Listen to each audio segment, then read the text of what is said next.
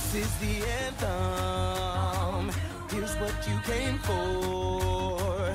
This is the moment magic was made for. Come on, let's light up the sky now. You'll feel the magic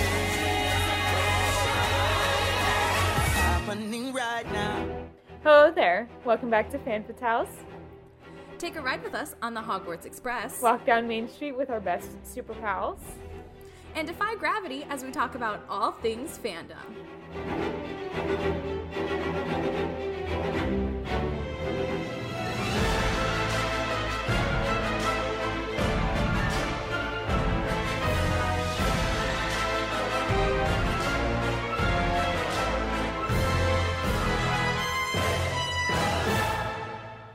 Hello and welcome back to Fan Fatales, a member of the Real Fans Podcast Network. I'm Emma, and I know that Gabby and I have been saying that we were going to be doing a Star Wars episode talking about the Disney theme parks, but our lives, especially Gabby's, has been real busy recently.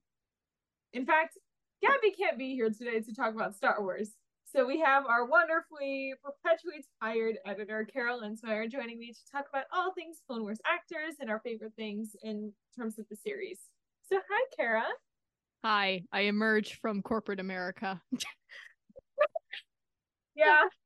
I emerge from my day job to join us once again. Before finals. We have 2 weeks before finals. Oh, Lord. A week before finals. Oh, jeez. Oh. Here we go. Okay, so yeah. Y'all know we're big Star Wars fans on this show. But yes. I am shocked that it's taken us this long for Emma and I to do a Clone Wars episode. And it's because Gabby doesn't have time to binge the show. Well, she's watched most of Clone Wars. She has? It's Rebels that she hasn't watched. Oh, that's what I'm thinking. And I'm in the middle of watching Rebels in preparation for the Ahsoka show. So, yeah. Where are you in Rebels? I don't want to admit same place to where I told am. you. Same place I told you. I'm right before the Wedge episode. I am in season 3. So I'm halfway through season 4, if not more than season 4. have you seen plenty of my favorite blue boy? Yes, I have. Yay, Thrawn. Troubles. But anyway, we figured because Kara still hasn't finished Rebels, and I mean, Clone Wars is what started all of the animation Star Wars off. Literally. That we would talk about like some of our favorites. And we have a list of our favorites here on our lovely notes. So yes. Should we start with our favorite Jedi or Jedis? Yeah, considering you guys can't see, but we have our list in front of us. Emma and I really are the same person in different fonts. I could not choose between my babies.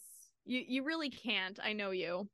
Okay, so let's talk about the first Jedi that you and I have in common, Obi-Wan Kenobi. Yes. Why did you choose him?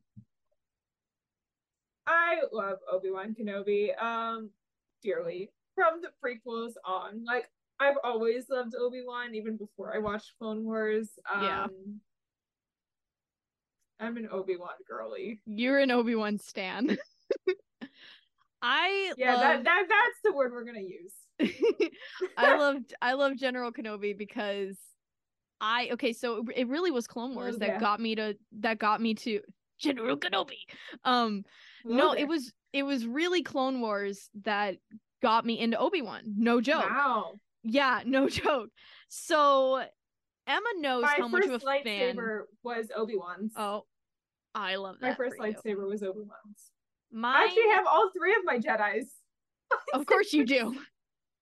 No, it was really Clone Wars that got me into loving Obi-Wan. Due in no small part to James Arnold Taylor, his lovely voice actor. Which we both have stories about him. We love James. Yeah. And we'll talk about those stories later. Yeah, we have actor stories, which will be great. Yeah. But yeah, I love Obi-Wan. He is awesome. I love how, especially in Clone Wars, they write him so sassy. I love that too. I also love kind of like, I don't want to say the backstory, that's not the word I want to use, but the backstory to like him before Anakin. Oh that yeah. we get the like remnants that we get of it with Satine Yeah. and his I relationship. hope we see. happening. Wouldn't it be awesome if we got that in the next season of Tales of the Jedi? Wouldn't that be awesome You know to what see would him be and Satine? That would be awesome. 1, 2. Can live action Star Wars mention our Duchess's name? I know, right? Well, We'll get to her. We'll get to Duchess Satine. I know. I'll yell about my frustrations about that. Yeah. Then. But yeah, we both love Obi-Wan. We love how sassy he is. We love James Arnold Taylor and the development he has given. And finally, James Arnold Taylor and Ewan McGregor finally met. I know. And same with Matt and Hayden. Yeah. Okay. Yeah, so they just you guys don't know this. If you're not like into all the fandom stuff like we are, but James Arnold Taylor and Ewan McGregor had never met prior to 2023 Star Wars Celebration in London. They had not met. The closest thing we got was not invited to Celebration last year when Obi-Wan was coming out because he wasn't. They wanted the spotlight on Ewan, which I get. And then Ewan never went to any of the Star Wars weekends, which James Arnold Taylor was the host. Yeah, James and Ashley were the hosts. James Arnold Taylor and Ashley were.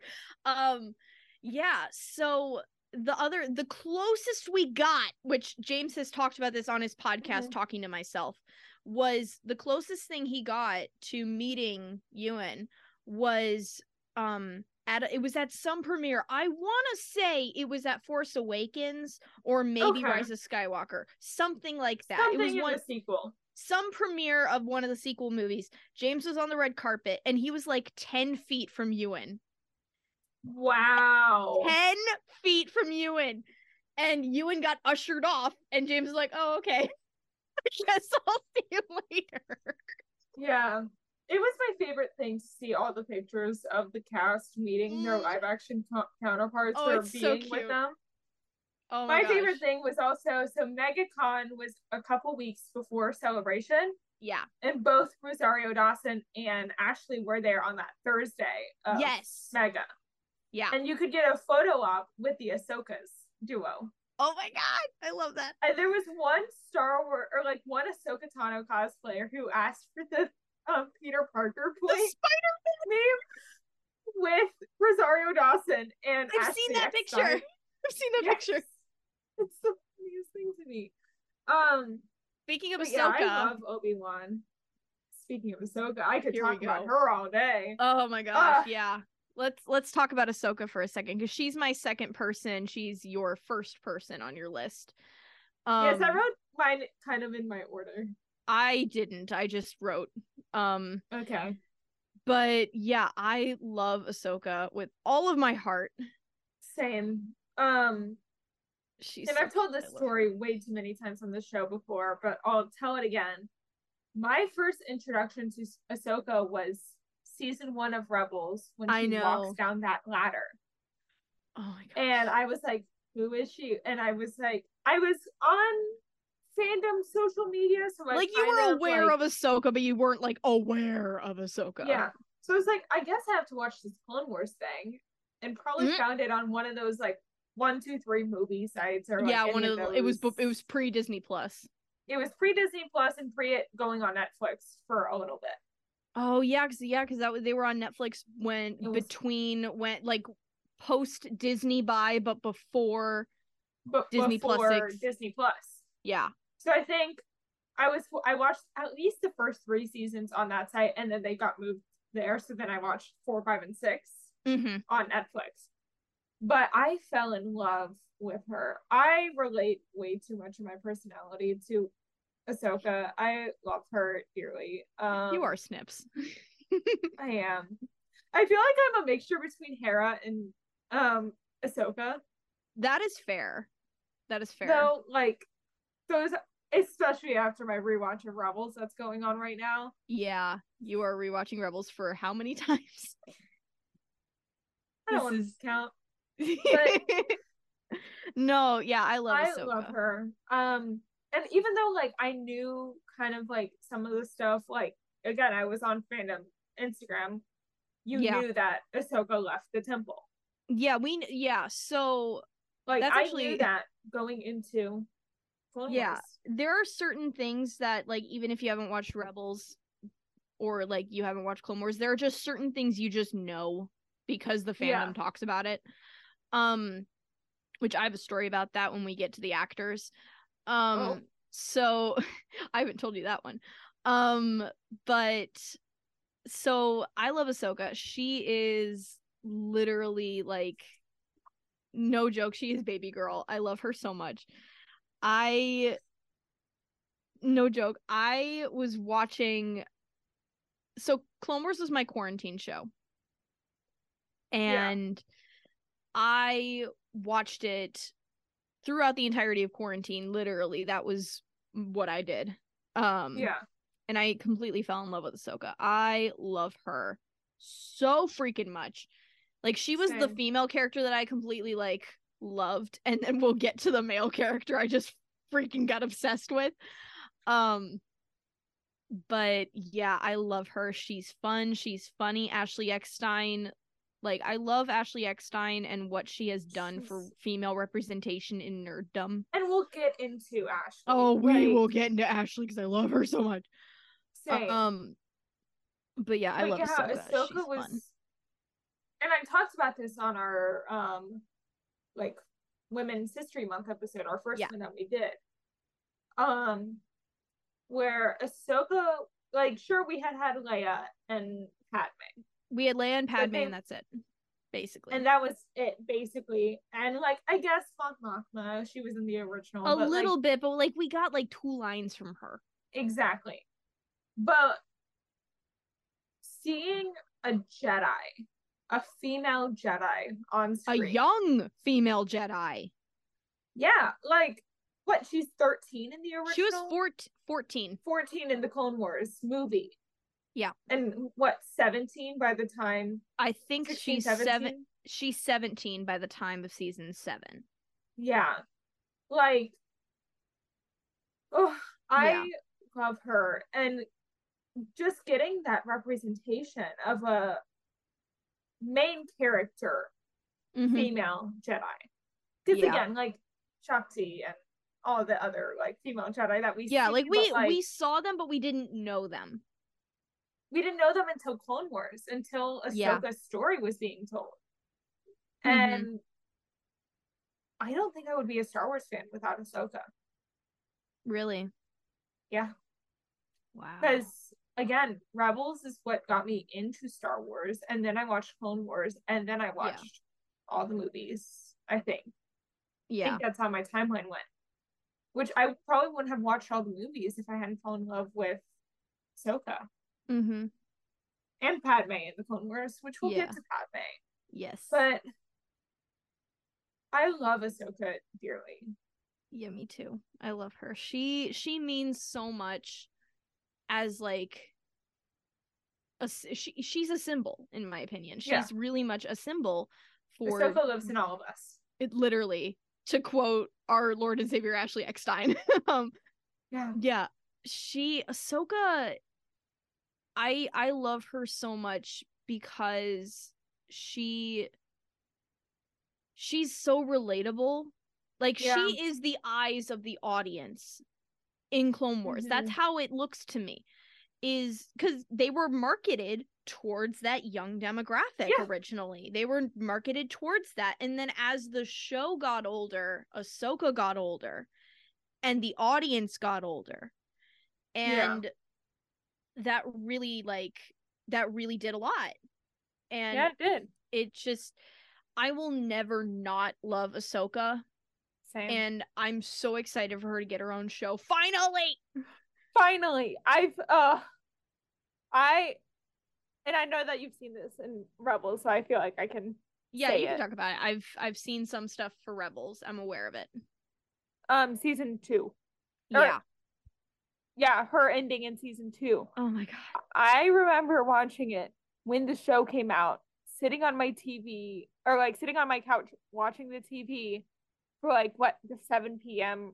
Rebels finale showing, let's say. Yeah, because that was As one it of the aired. only times they did like prime time airing. Yeah, that it was still during primetime television. Yeah, it was Rebels primetime coming television out. on Disney XD. Yeah. So I'm watching it and I'm seeing a character that I've grown to love in the hiatus between season 1 and season 2 of Rebels. Mm-hmm. Face off her master turned to the dark side. Yeah. And I thought she was dead and I cried. Yeah, and then Dave My Filoni mom- decided to market it like that, where he had the Ahsoka Lives ? T-shirts. Oh my gosh. Yeah, I will was so never late to the forgive party. him. Yeah. And I kind of joke about it, and I know that I probably shouldn't because I know that this time is going to come where we inevitably will end up watching her die because we hear her And, like, voice, actually. voice, and she's actually gone. Mm-hmm. And I've joked about it with my friends about how I'm going to need like PTO because I've lost this character. Yeah, I love her. And I think I will. Um Oh, we're both gonna cry. Let's move on to your last Jedi, who we both adore. So related to Ahsoka in a way because he's the one who brings her to the temple, which we forget about. Which I need to see that in Tales of the Jedi. We need to see Same. this. So Please, Tales of the Jedi. if you guys don't know, we're talking about Plo Koon, Yes, I love him dearly. who's also voiced by James Arnold Taylor. Yeah. Hi James, we love you. Hi James. I just love Plo and his nurturing and like father-like existence to Ahsoka and to my OC Kina. Yes. But I think back to him being like, I can't believe Ahsoka would do this during the season 5 arc. Yeah, it was season 5 finale arc. Yeah, the Ahsoka leaving the temple arc. Yeah. Him knowing her. Not just like knowing of her like all the other Jedi Masters probably did. Yeah. But he watched her grow. Literally watched her grow up. Yeah. Like more than Anakin did. More than Anakin did. And I just love Plo Koon so much. And I really wish, because for those of you who do not know, Dave Filoni, let's have a talk, sir. So here we go. What was it? The end of season 2 of Mandalorian? Yeah. Do you know about this? I know about what I'm about to say. Obviously. I might. It's been a minute since I watched season 2 of Mando. So, in the finale of season 2 of Mando, when Luke came in, they wanted to keep that a secret. So in the behind the scenes, they were talking about how they were keeping it a secret and how they were using Plo Koon as the like little scapegoat to be like, no, it's not Luke. Even though we all clearly saw Plo Koon die in episode 3. I don't want to talk about him dying. James Arnold Taylor says that he wants to play him again. That is also true. Again. And how do we know that? Because I heard it. We know that because I heard it. Also, I'm getting really close to the mic, so I'm so sorry. Oh, it's fine. No, I love Plo. I love Plo as well. Can we? I want more of him in Tales of the Jedi.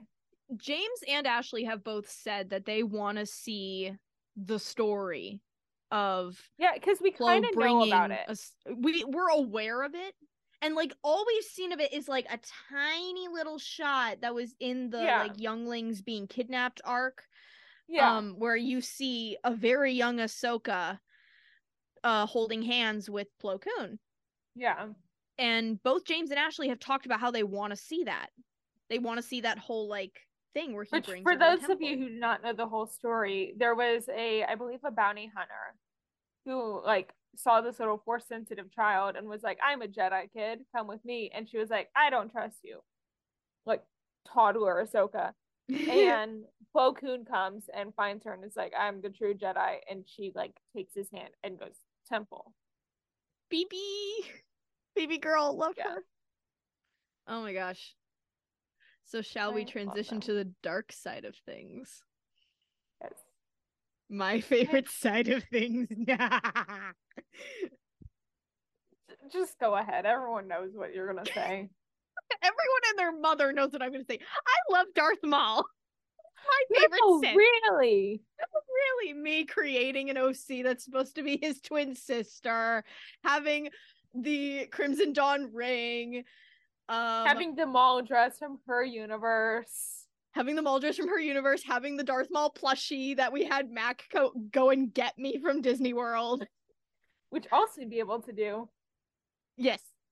AKA, I can just go there now if I wanted to. You could, yes. Yeah, I love Darth Maul. I love Darth Maul so much. I think he's just such a fascinating character. Because, like, so to quote James Arnold Taylor, we're gonna quote James a lot.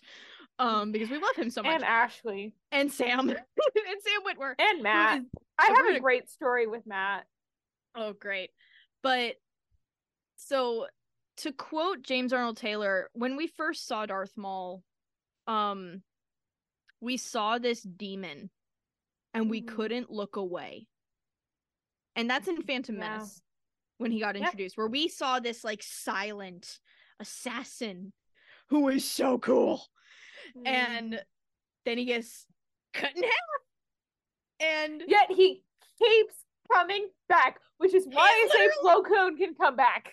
Literally, that is literally why James Arnold Taylor justified. I don't care. He needs to come back for my sanity. Yes. But yeah, Maul, so we didn't really like know much about the character, really, unless you like read some of the novels and stuff. But when he came back in Clone Wars, they literally cast the best person, in my opinion, to play him. Yeah. Sam Witwer, like, look, I understand that the original person who voiced Darth Maul was Peter Serafinowicz in Phantom Menace. I understand that. And that Ray Park is the body. I get that.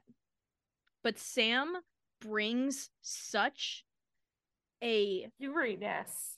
He brings this like Shakespearean tragedy type character to life, and it's just, in my opinion, Maul has the best scripts in any of Clone Wars. I feel like he has the best scripts, and in Rebels, honestly.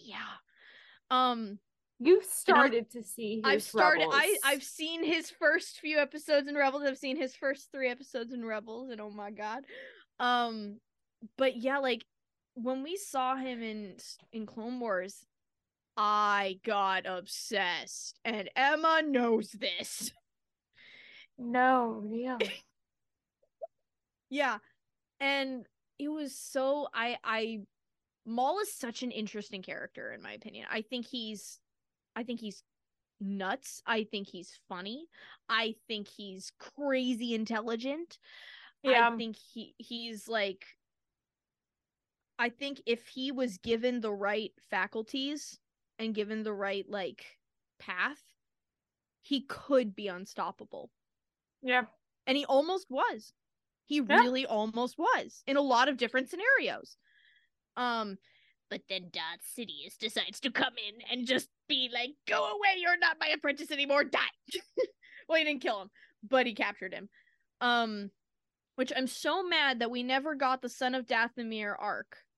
It's a comic now, and you can like find an amazing comic dub of it on YouTube. Please look it up. It's so good. Yeah, I've seen that. It's literally the best. And the guys that got to like do impressions of the characters, like, ooh, really good. But I'm so mad. That's one of the 2 arcs / scenes I really wish we got to have from the OG season 7. Yeah.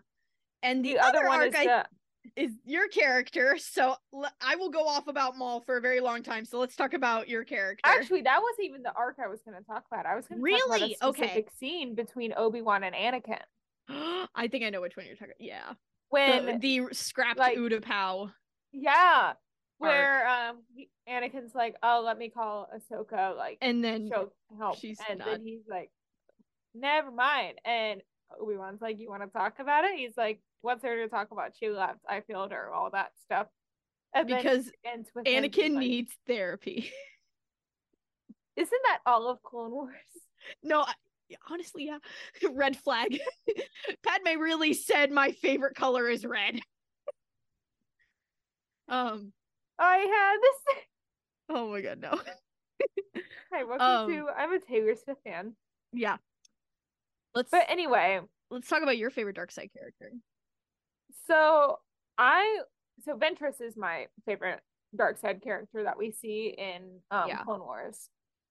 And I really think it was when we started that Clone Wars musical. Yeah. That I really got to know her. Rest in peace, that. But I wrote a song, I forget the name of it. Fallen from Our Path. That's what it was. That's what and it was during the Ahsoka leaving the temple arc. Yeah. In season 5. And Ahsoka's being like, I've fallen from my path, like just like you have.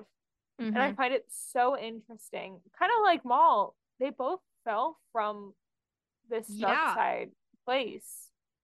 Yeah, Maul, Sam and Ahsoka really talked about this at their at C2E2. Sam and Ahsoka?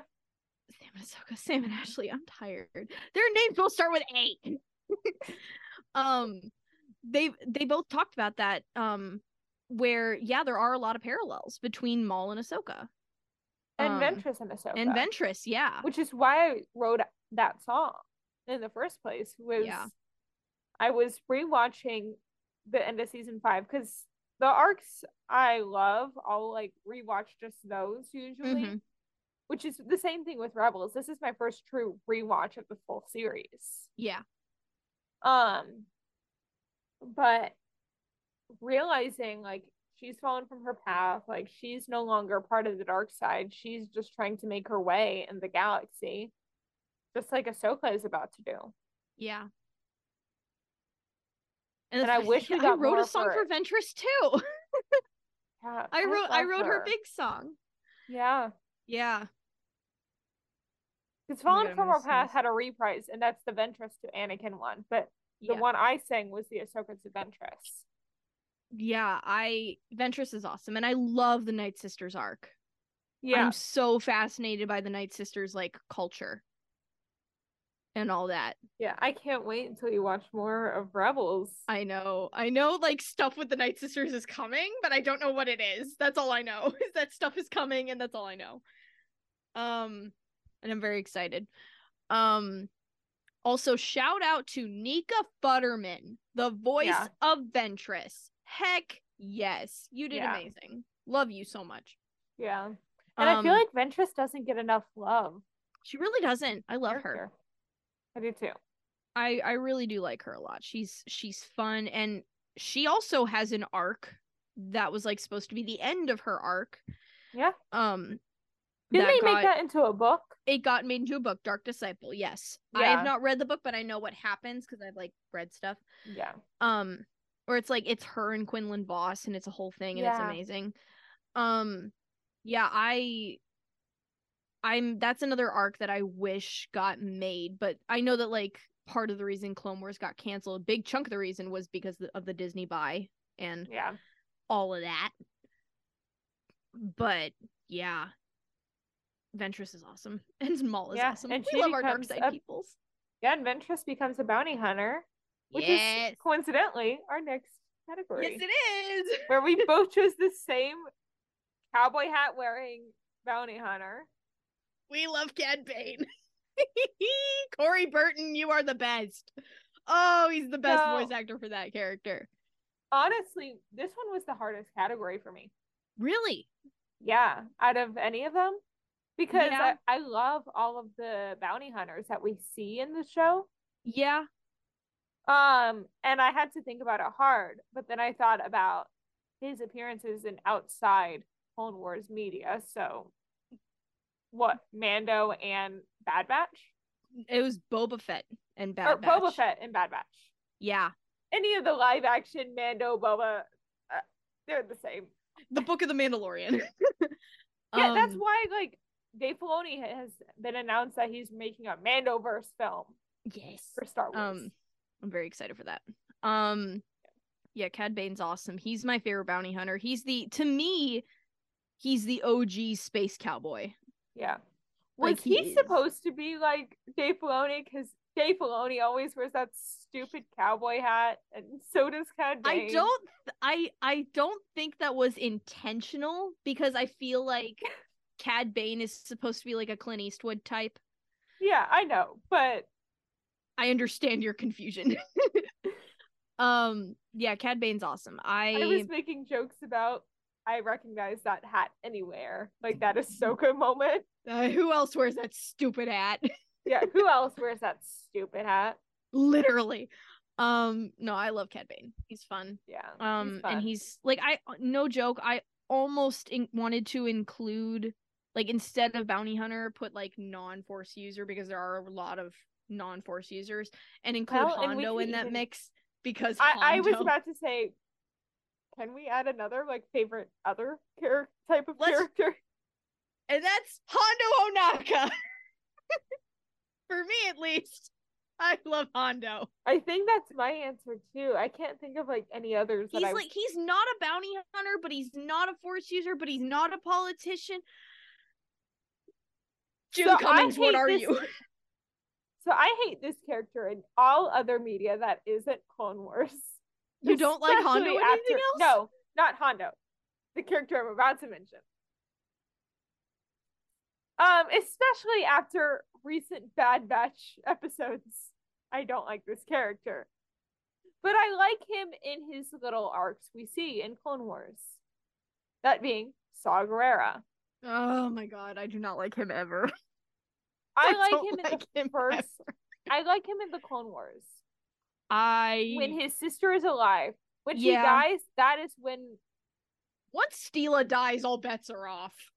Yeah, that's when I hate his character, but I like him before that. That's fair. Because he is what the like him before his sister dies is what the rebellion is at its heart. Yeah, is just wanting to do the right thing. But and then post his sister dying, I feel like he operates just on spite. Yeah. Literally spite. Spoiler alert for Rebels, but you'll see him again, and it's pretty much confirmed that that's all he does. Spite. Spite is a powerful motivator. And I hate him, especially after Clone Wars or Bad Batch. Oh, same. How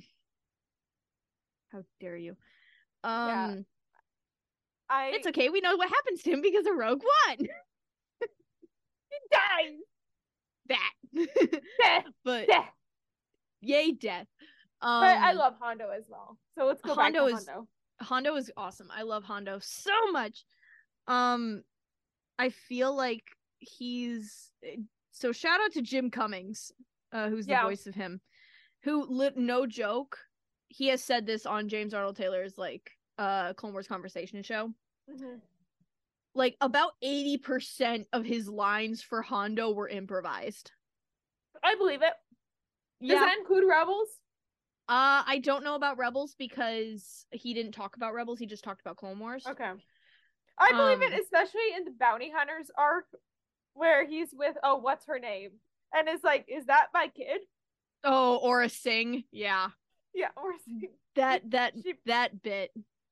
Which, so here's the funny thing about Hondo Onaka. So I have a OC. Her name is Koi. And so this started out as a joke in our little friend group, was what canon character would you ship your OC with if you could? And I said Hondo because it made the most sense, because she's a drunk party girl. Who the hell did I say for Emira? I don't remember. It was a while ago.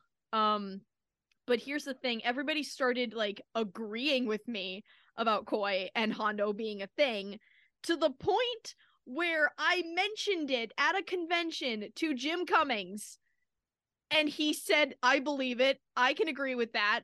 To which that, to us, that means that's canon. So, Hondo and Koi are a thing, and it's hilarious. But yeah, I love Hondo. He's so funny. He's fun. I love the bit in the like younglings arc where he like gets launched in the air and he's like, I'm flying.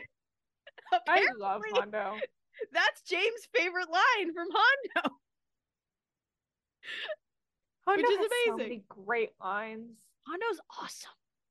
Yeah. I love the audio that's going around on TikTok right now where it's like insolence. We are pirates. We don't even know what that means. Yeah. I love that one. Oh, I love Hondo. He's awesome. Hondo's great. Hondo's great.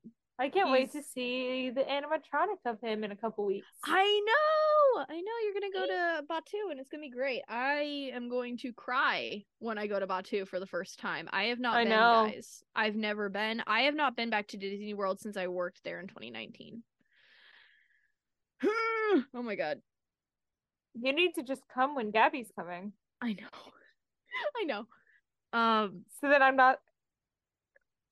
I'll tell you plans I have for her off the air. Plans off the air, yes. Yes. So let's move from like the bad guy side of things to the sort of good people kind of. Well, good guys. my two are part of the Republic. Mine is not. Yeah, Mine yours is is not. neutral. Yeah. I guess we'll start with Senator Tucci because we love her. Tucci. Love her. Yeah, I spelled her name wrong on our notes. It's fine. It's okay. I knew who you meant. Yeah. Our favorite Pantoran politician. Yeah.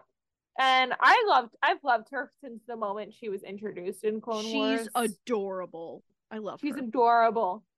But what made me really love her and put her on this list is Bad Batch. Yeah. Oh my gosh. Recent season.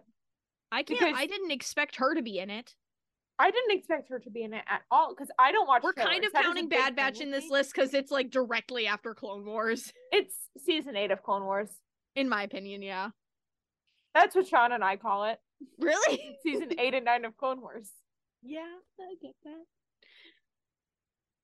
But yeah, Chuchi, I wasn't expecting her to be in season 2 of Bad Batch. What I see her in Bad Batch, I see what Padme would be doing if she survived. Yes, literally. Yes. Like, sure, probably Padme theoretically would be like hiding and like doing rebellion stuff from the backseat with Bail, yeah. With Bail and Mon Mothma. Yeah. But if she was still like able to be a public figure, she would be where Senator Tucci was, fighting for clones' rights. She would. Because they are some of the few politicians that actually treat the clones like people. They're not property. See this in her. Yeah, we see this in Padme's speech in the Clone Wars. Mm-hmm. You know which one I'm talking about? The one where she's talking about anyone who fights in the Republic, they deserve. Yep. Yeah, that one. Yeah. But I love Senator Tucci, and she's just great. And yeah, Tucci's an icon. Yeah, I love her. Yeah. I guess we can do the Duchess, and then we'll go to the Queen. Yes, okay, so Duchess Satine Kryze. Put some respect on her name, Mandalorian! Who? Yeah. Literally. Mandalorian and Obi-Wan Kenobi. Who? Put some... Well, okay, Kenobi, I understand why we didn't do that. True. But...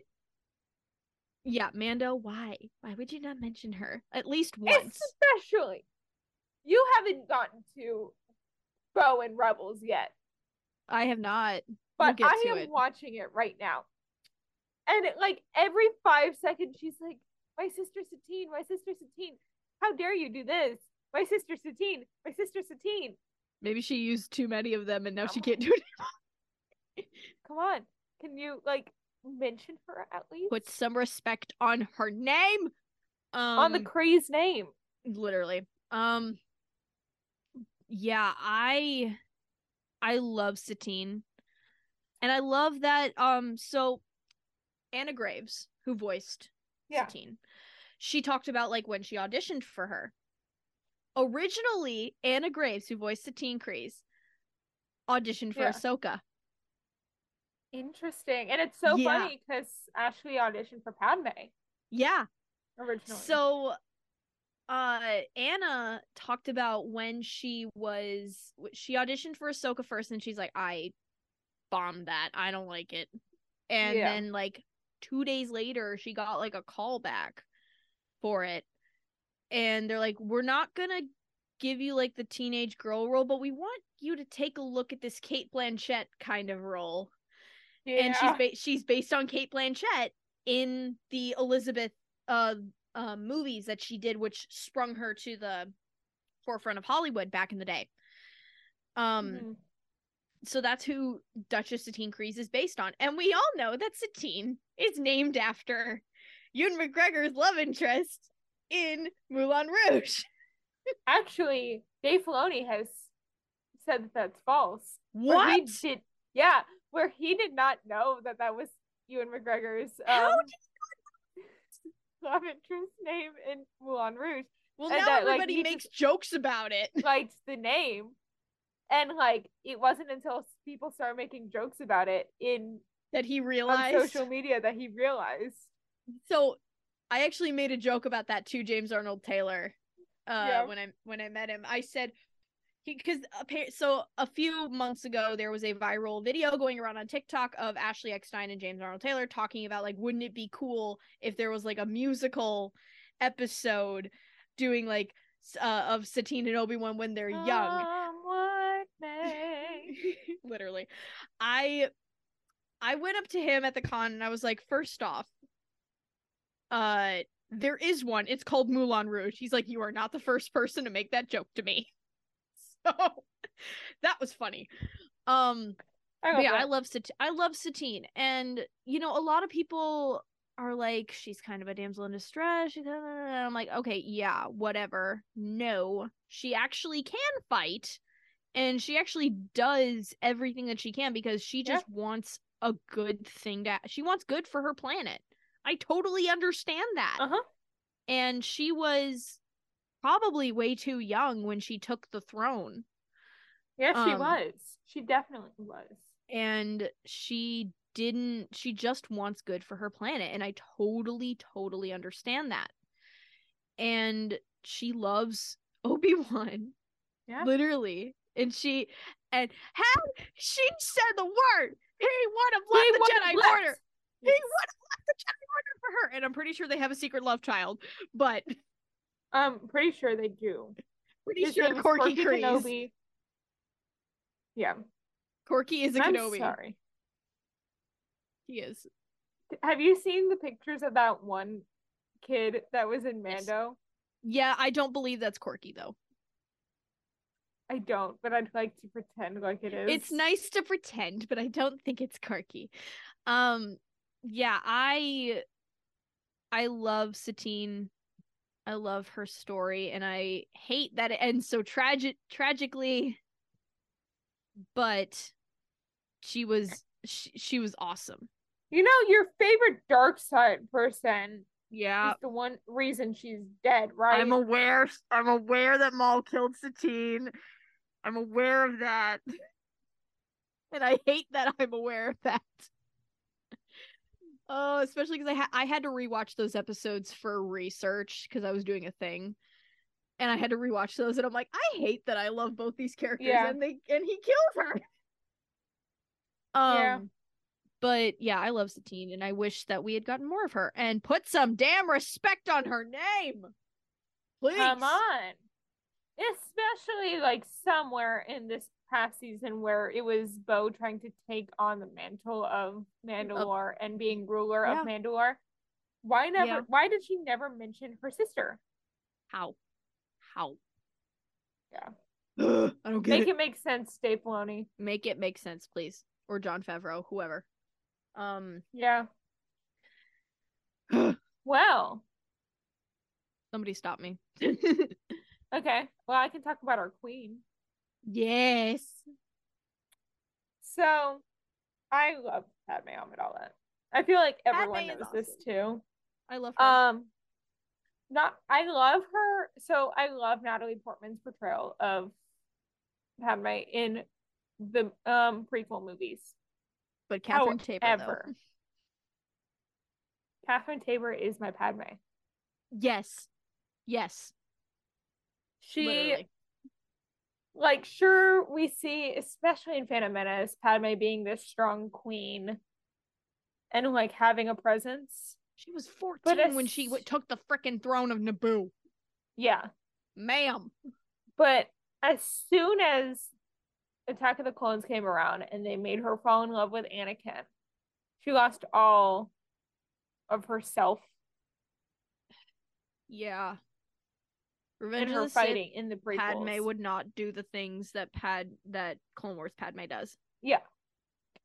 And something I love is, so I listen to all the audiobooks of the Padme books. And for those of you who don't know, Catherine Tabor actually reads those books. Yes. Queen. And they bring such a life to the character. And a scene that always sticks out to me, and I mean, is after she's dead, and it's Sabe cleaning out Padme's office on Coruscant. Oh. And looking at all the things that Padme never got to complete. All the policies she wanted to enact. There were stuff about freeing slaves all around the galaxy. And giving that probably would apply rights. to clones. Yeah, I was gonna say that would probably apply to the clone stuff. Literally, Chuchi is doing Padme's work. Yeah. I wonder if Sabe gave some of that to Chuchi. Probably. That could be or a headcanon. Or Bail, yeah. Yeah. Well, and I forget the name of it, but it's the Attack of the Clones, or the prequel to Attack of the Clones Padme book. Mm-hmm. Because I haven't read the newest one. That is Attack of the Clones Padme.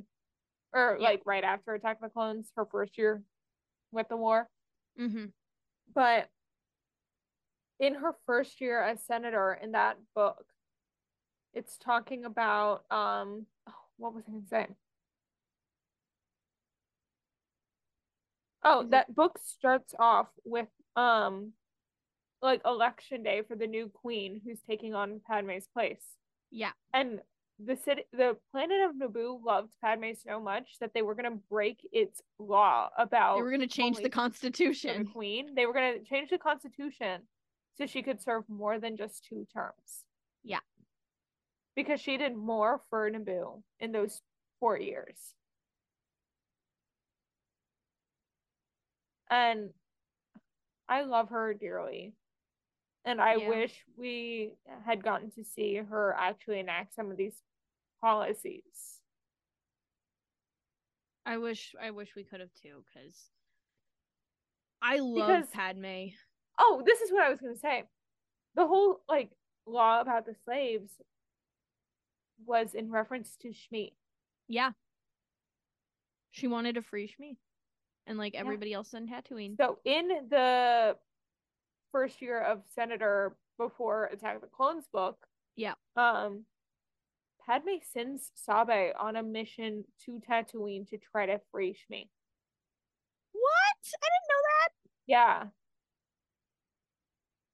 And this is before she falls in love with Anakin. She just still cared about him. She's like, look, I care about him and I want him to have his mother in his life. Yeah. Which good on her.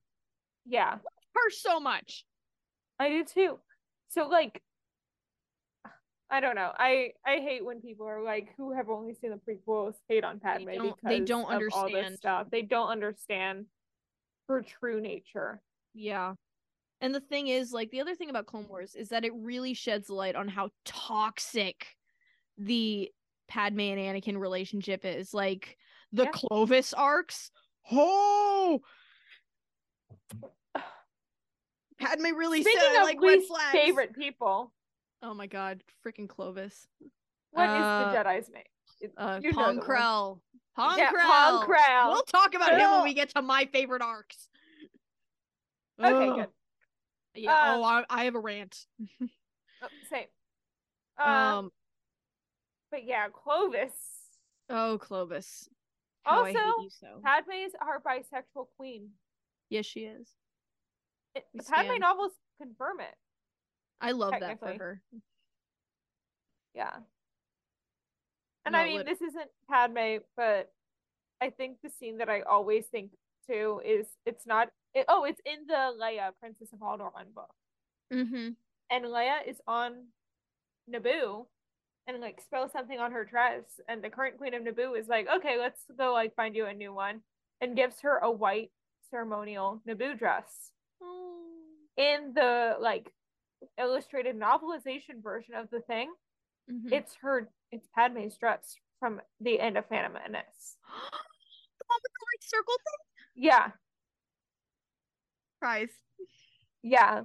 And in that, Captain Panaka, who was Padme's guard Captain Pancakes. Yeah, Captain Pancakes in Phantom Menace, he walks in the room and he's on the Imperial side. Because remember, this is Leia. He's an imp. He's an imp. Yeah. And he looks at this young princess of Naboo and Of sees Alderaan. and realizes. Yeah. And Saw Gerrera kills him before he can tell the Empire, hey, yo, I think Padme's daughter is Princess Leia of Alderaan. Good thing he did. Yeah. Because Captain Pancakes would have blown this whole thing out of the water. Captain Pancakes probably would have gotten the Death Star on Alderaan way sooner. Probably. But yeah, I love Padme dearly, and I love her too. yeah. I deserves to be with Sabe. Yeah. She deserves to be with the lesbian, Not one of the Anakin. lesbian handmaidens.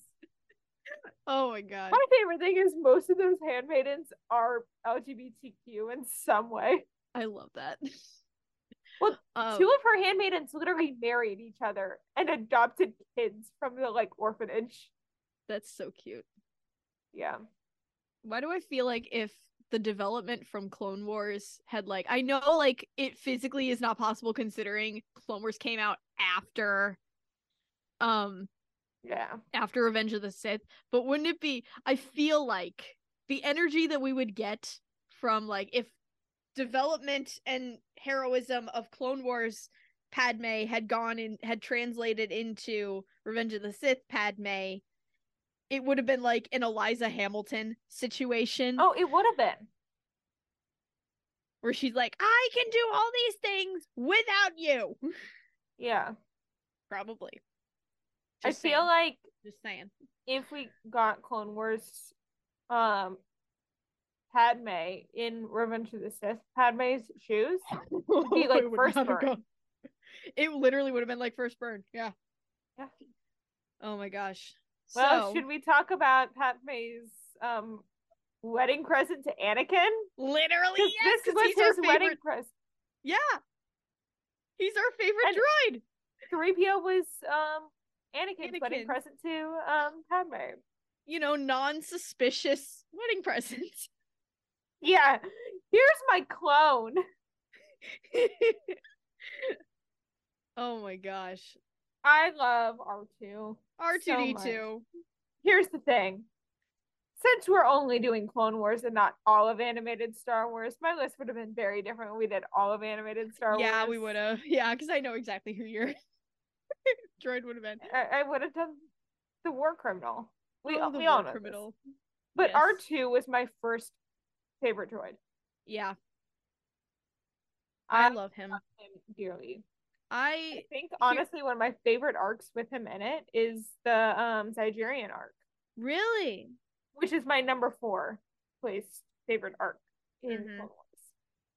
Because of him saving the day with Padme's on the brain. With Anakin shooting Anakin his lightsaber before like Ahsoka could get hurt or anything.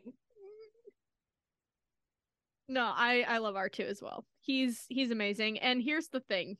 I know you and I have this joke where every time, like, I feel like R2 swears like a sailor. Yeah. He's been dealing with the Skywalker's crap for way too long. Yeah. And every time he does his wow scream, I feel like it's him saying, "What the?" Yeah.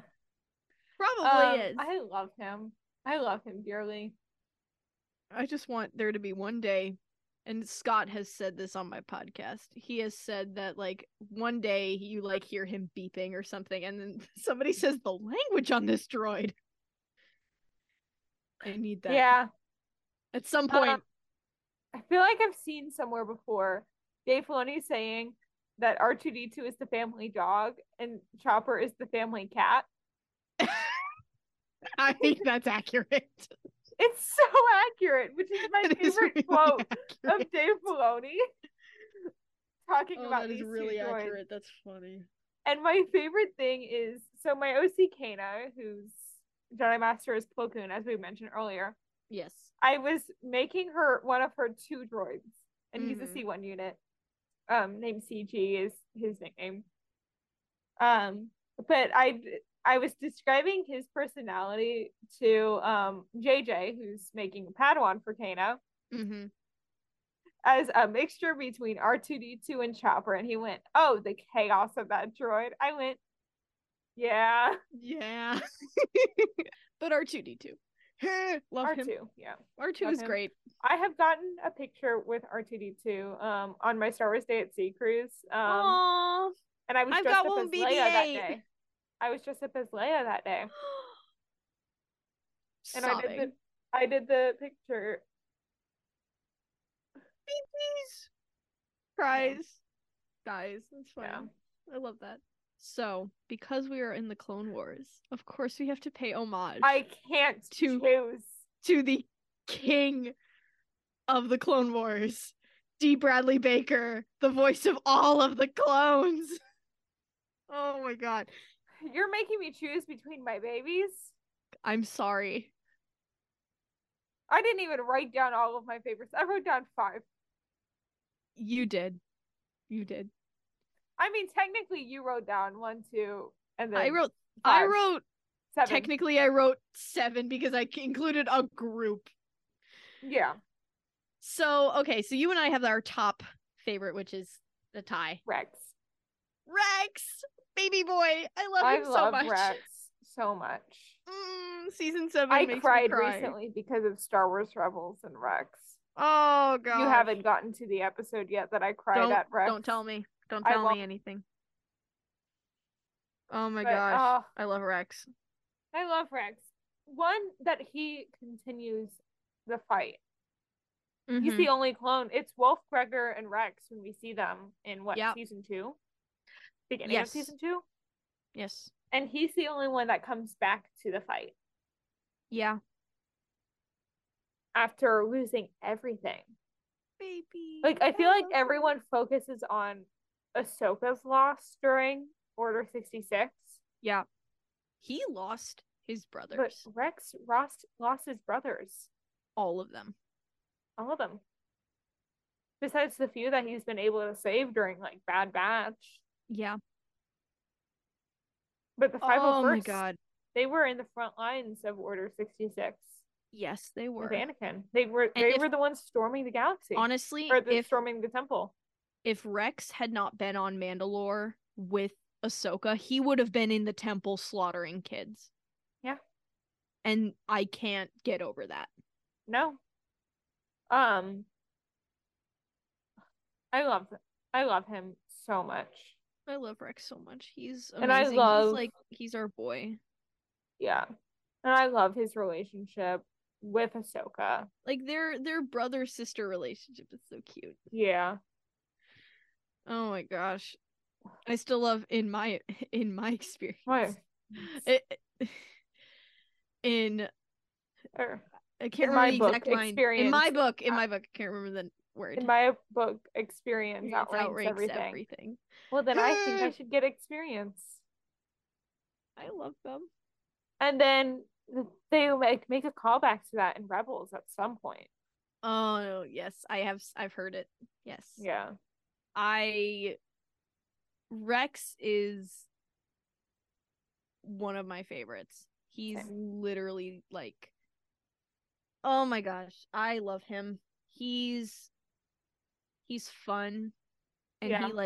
he knows how to adapt to a situation because his clone general was Anakin Skywalker. He's been dealing with Anakin's crap for way And too my long. favorite thing, I know I said I wouldn't talk much about Rebels or Bad Batch, but I have to with Rex. Mm-hmm. Him being like, oh, he's no Skywalker every time Kanan does something. Every time Kanan does something reckless. Yeah, he's like, oh, he's no Skywalker, but I guess. But like on the real though. Oh my gosh. You know what arc like terrified me? What? Because it was the clones. The freaking Geonos, the Geonosis like worm things. Yeah. That scared the crap out of me because I'm like, no, don't hurt the clones, please, babies. Yeah. That was early on. That was before I knew. Before I knew about a certain arc that we will talk about. And I see that we both have fives on our list. Yes. I love fives. Same. The Fives Conspiracy Order 66 arc is one of the best arcs. It's so well done. Fives is one of my favorite characters. Like he's so, like, and the thing is, we see him. If you watch Clone Wars in chronological order, Rookies is the first episode we see. Yeah. That's where we meet him. Yeah. And oh my god, seeing him grow as a character from like clumsy rule following baby to Good soldiers follow orders.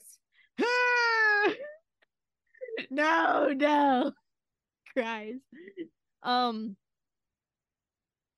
I love fives, and I loved his conspiracy arc. Same. I think that honestly the conspiracy arc is one of the best. I think it's D. Bradley Baker's best voice acting he does in this entire series. Same. I really think so, because like, not overall in Star Wars for me. Okay, that's fair. I think in Clone Wars, just Clone Wars, I think the best acting that he did in that series was the Fives conspiracy arc. Mm-hmm. Because overall for me, it has to be Bad Batch, especially this most recent season. Oh yeah. Especially Hunter after Tech.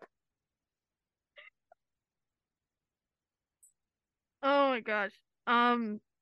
We both have members of the Bad Batch on here. I technically have two. You technically have two, but I have all of them. I know. I love the Bad Batch so much. They're babies. Yeah, I almost wrote down the full Bad Batch, but I was like, I'm gonna choose my faves. If we're talking about like faves of the Bad Batch, mine is Tech. We all know mine is Tech.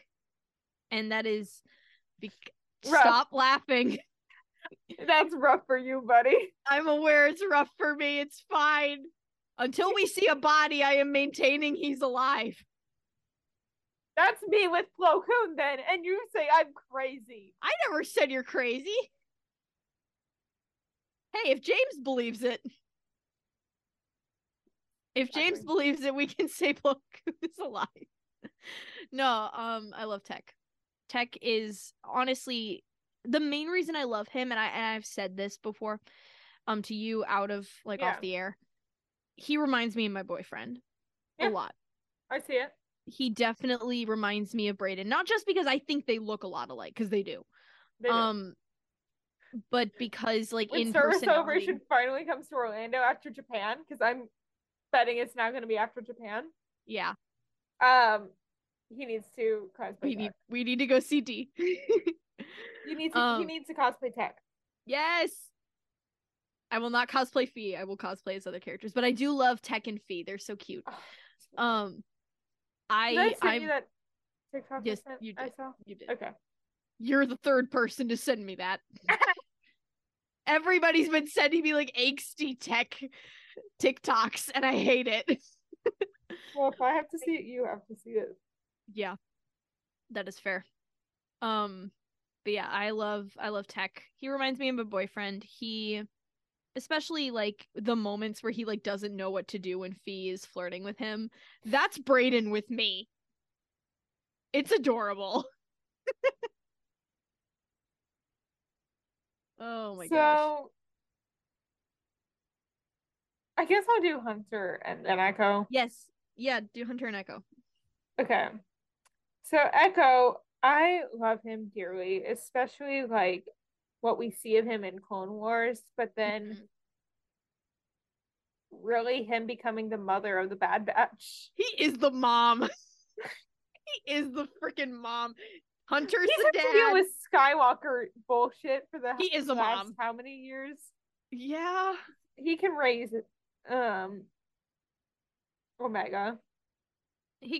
I feel like he could raise Omega on his own if he wanted to, but I don't think he wants to.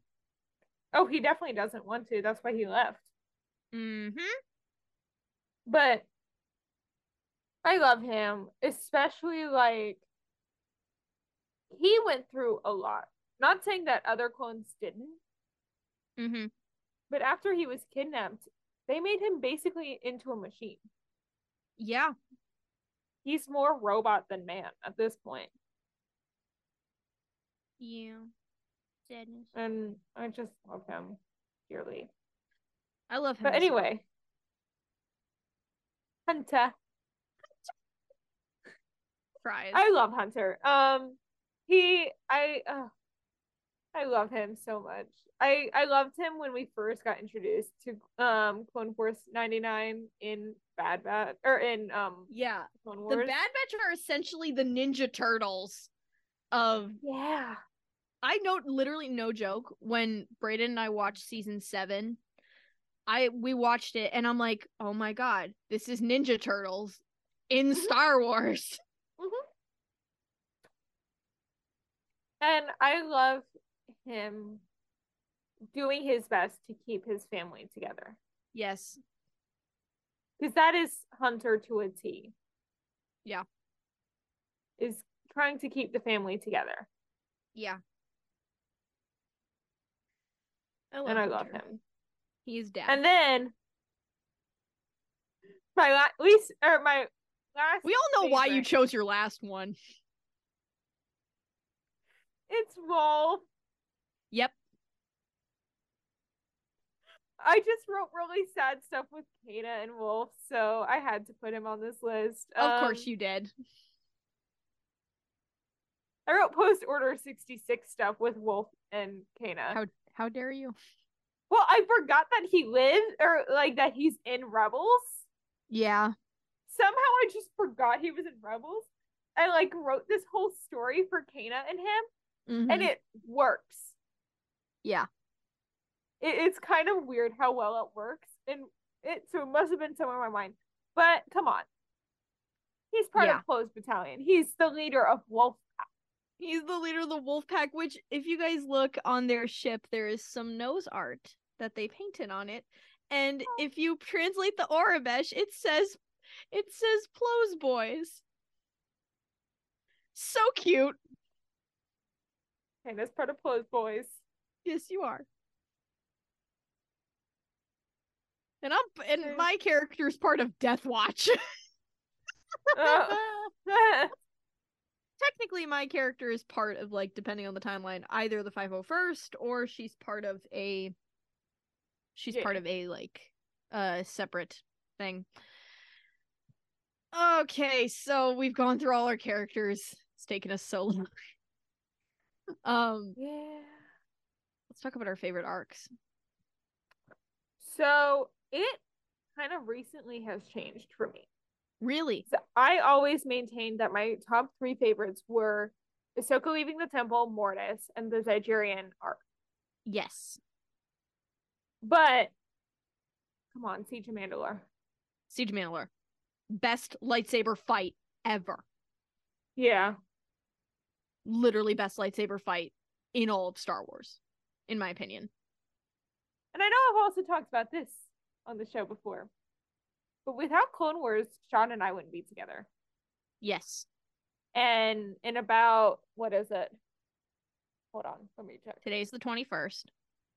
So 2 weeks and 1 day from the day we're recording this is he and my 3-year anniversary.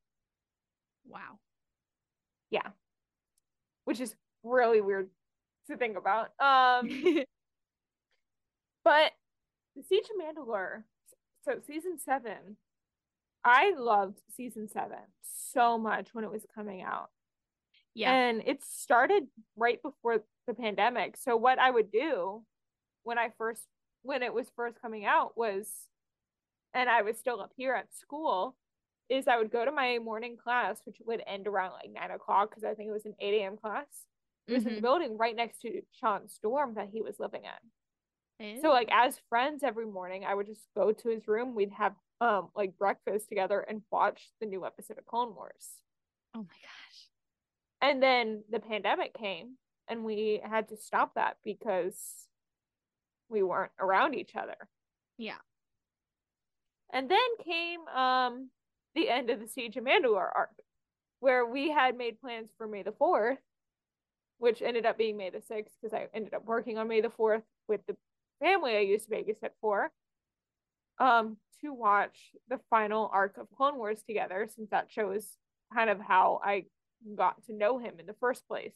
And that day is when he asked me to be his girlfriend, is when he came over. Oh so my May gosh. 6th of 2023. So without the Siege of Mandalore arc, Wow. Sean and I wouldn't be together. That's hilarious. It's amazing. But in all seriousness, I love this arc because of, and we didn't even get to talk about her really in our favorite characters episode, or like part of this. But the first time you see Bo and Ahsoka is kind of an oof and kind of weird moment. Yeah. Because we don't Well, know just that's Bo, technically. technically, but Not until later. not until later. But like her spanking Ahsoka. Oh my god. Yeah, so like I hate seeing, when I always forget about it and then I'm reminded of it, and I hate that I'm reminded of it. yeah. So seeing their relationship go from that to taking down Maul Yeah. on Mandalore, and then seeing Ahsoka, because of course we've seen like Yoda and Cal Kestis' master and all those kind of characters feel the Order 66 happening Yeah. and understand it, or like, and kind of come to grips of what's going on before it actually happens to them. But seeing it with Ahsoka, Oh my gosh. It and hurts. of course Maul knows. Maul knows exactly what's going on. Yeah. He knows Sidious's name and decides, okay, I will tell you who this secret Sith Lord is, but you gotta kill your brother. Yeah. And she says no. Yeah. Oh my gosh. The Siege of Mandalore is one of the best arcs. Yeah. Just, and it's animated beautifully. Yeah. The fact that they used mocap with Ray Park for That's the Maul awesome. versus Ahsoka fight. Yeah. Oh, that's amazing. I love it. dearly. Yeah. You know what? I'll change that. Yeah, that's my number 3. Definitely, like, I know originally on our list we have anything with Maul, which is true. I do love everything Which with I Maul. mean, Maul is in the Siege of Mandalore. He's arc. in, no, literally, Siege of Mandalore is one of the best arcs ever. Yeah. It's not one of the ones I go back and watch all the time just because, hurts. But Same. Order 66 real hurts. oh, Dave Filoni, why do you like to just bring us back to that so many times? Okay. Let's talk about the arc that the other arc that you and I have in common. So 2 and 1. Yeah, 2 and so her number so 2, it's my second. Yeah. my number 1. The Mortis So arc. without the Mortis arc, I wouldn't have met Gabby to start off. Really? So let me explain this a little bit better. A little bit. So the Clone Wars musical, going back to that, when that was first starting on TikTok, the first ever video I duetted Alex with was Ahsoka's Dark Side. Oh yeah, I remember that. That took And wow, then that's how Alex and I that's so long. That feels became so long friends. ago. Yeah. And I became friends with Gabby through Alex and Ashley. And then me. And then you. You were later. I was later. I was late to You the were party. after Gabby and I like became besties because we made our OCs be married to each other. Literally. Because Yeah. she and I were not friends before that, really. Like Yeah. we were kind of friends, but it was after making Emra and Gabriella. Yeah. I will say the Mortis arc for me. The Mortis arc for me is very personal. Yeah. So I won't get too much into it. No. It also has a little bit of Clone Wars musical to do with. Yeah, it does. So I wrote 2 songs for the Clone Wars musical that may rest in peace. Yeah. I wrote Song of the Sun. I did not I just wrote the lyrics for it. And basically what happened was I watched the scene where the sun shows Anakin the future. I watched that scene like 6 times in a row. Wow. No, literally, it would stop, play again, play again. I literally did that. And I watched that over and over again, and I knocked out the lyrics in about like maybe 2 hours. And then we composed it for another we whacked it out that night. Wow. And and one of the things that I wanted to do was I wanted to play it for Sam Witwer. Yeah. Which you have. Which but to get to that, I got to play it for him on when I went to C2E2 a few weeks ago. Yeah. And I played it for him. I was like, so we tried to do Clone Wars the musical, and I wrote a song for the Son of Mortis. Would you like to hear it? He said, yes, play it. I pulled it up on my phone.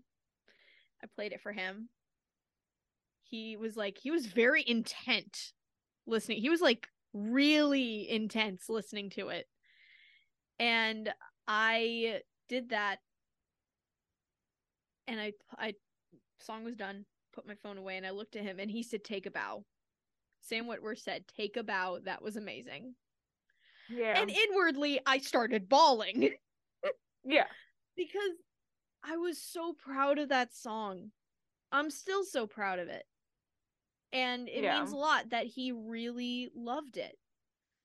And also, like, I love the Mortis arc not only because of him, because that's where we first see Sam.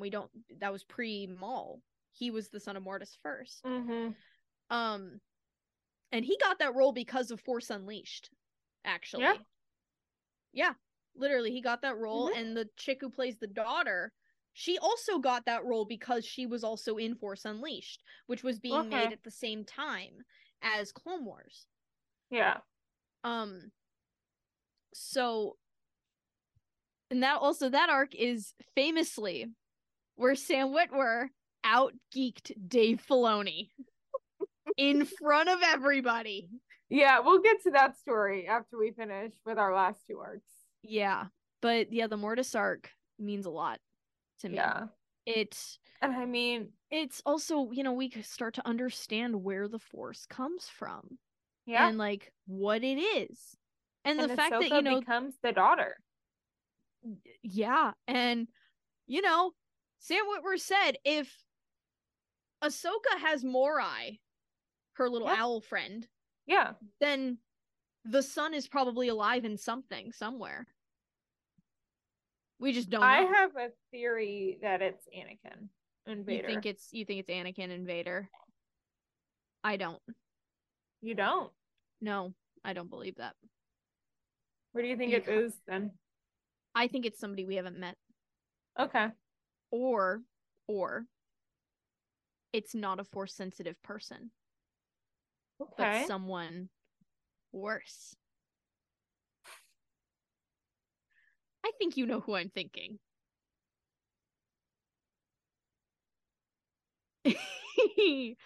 I think the sun is connected to Thrawn in some way. Ah, yeah. Who were you I thinking? can see that. I don't know. I was like, non-force sensitive. What? I feel like Thrawn. I Yeah. feel like it's Thrawn. Yeah. Okay. I don't know. That's just my theory personally. Yeah. Plus it would be really cool. Yeah. But yeah, like I love the Mortis arc. It's so cool, like mystically and story wise, and it's just so interesting. Mm-hmm. Plus, personally, it just means a lot to me. Yeah. Same. This podcast wouldn't exist without the Mortis arc. It would. Because me. That's how we became friends. Was me writing. That's how Gabby and I became friends because of the Clone Wars musical. Literally, yeah. And then my favorite arc is Ahsoka leaving the temple. Knew it. That is the biggest piece of character development we see of her in Clone Wars, besides Siege of Mandalore. Yeah. Yeah.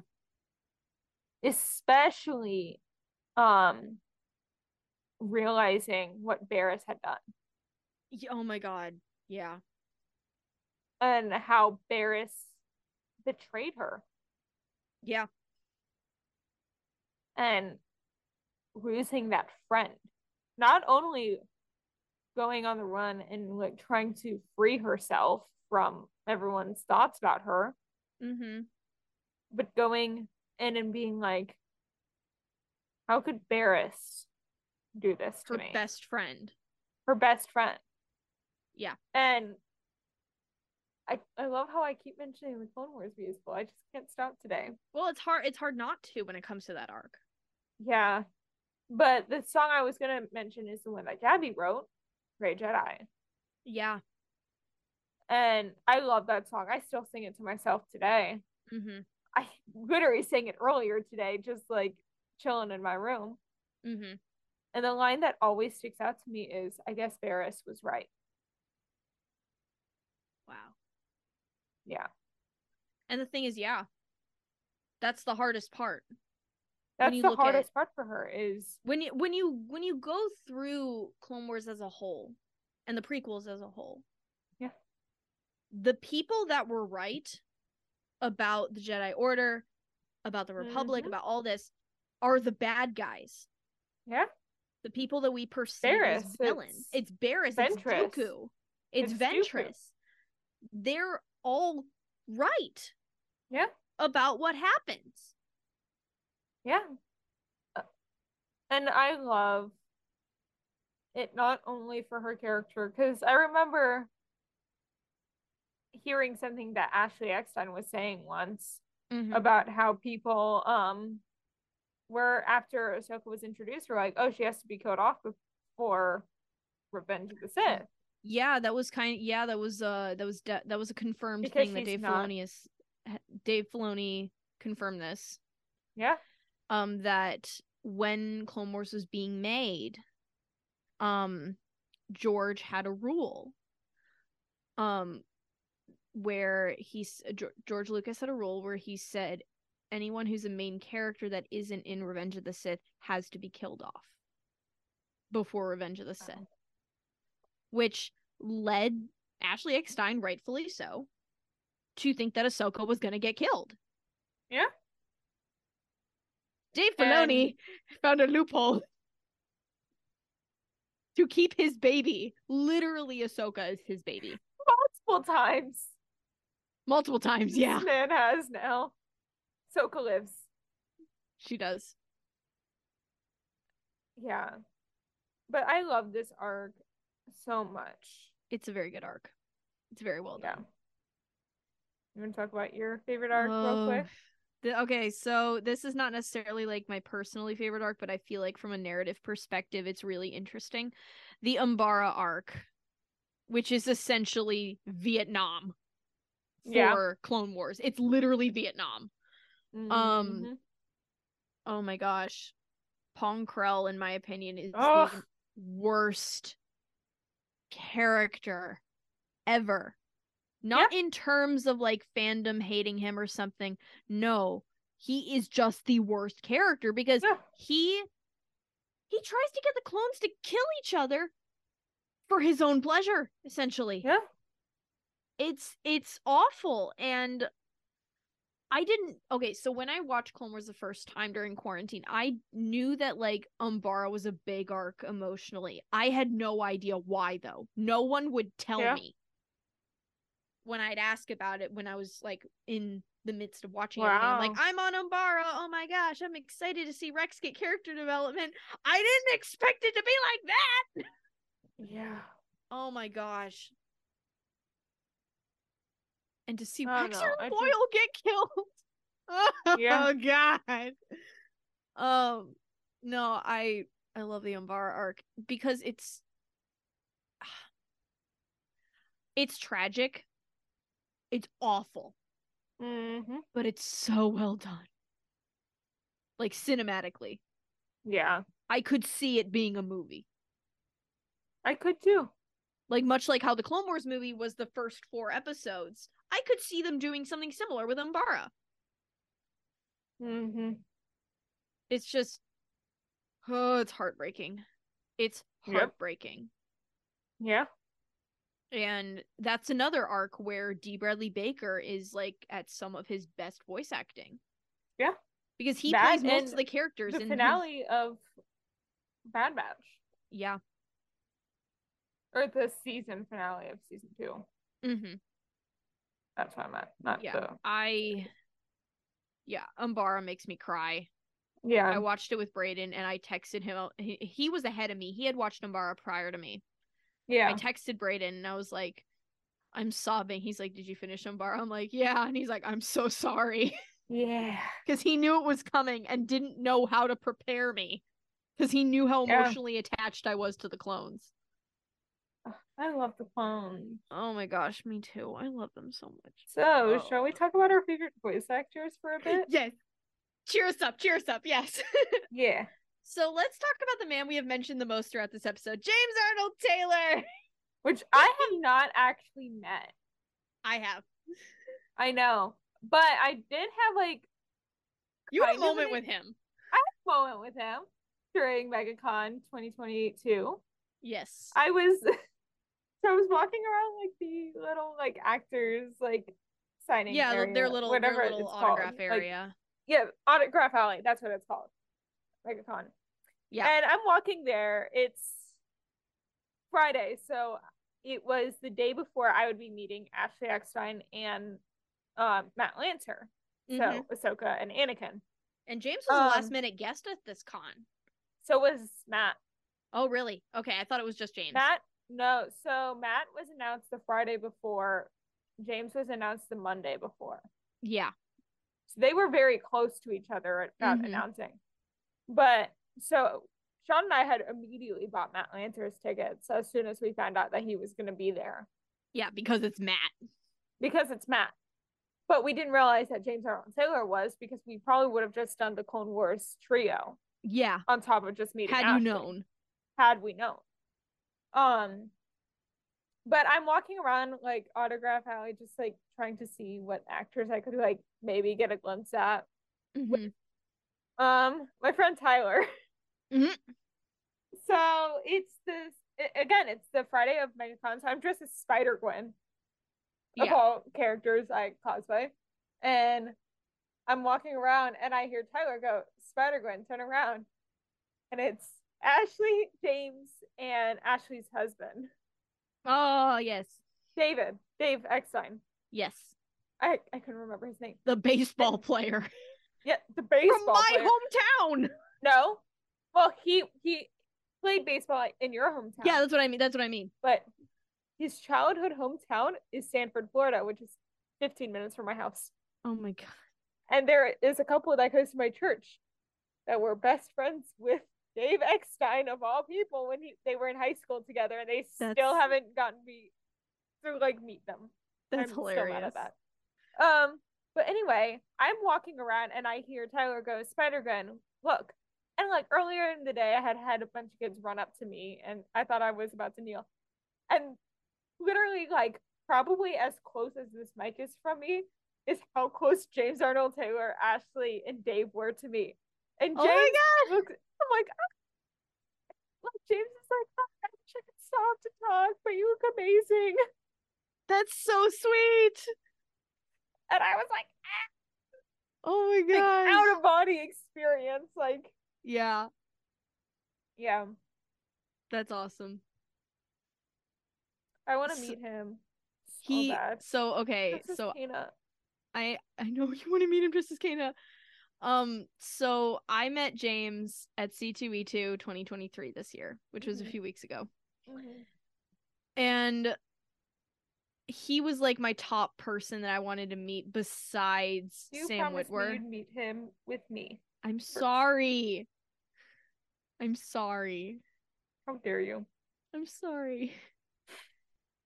If you guys don't know, a few months ago, prior to C2E2 and knowing that James was a guest, Emma and I made a promise to each other we'd only meet James Arnold Taylor if we met him together.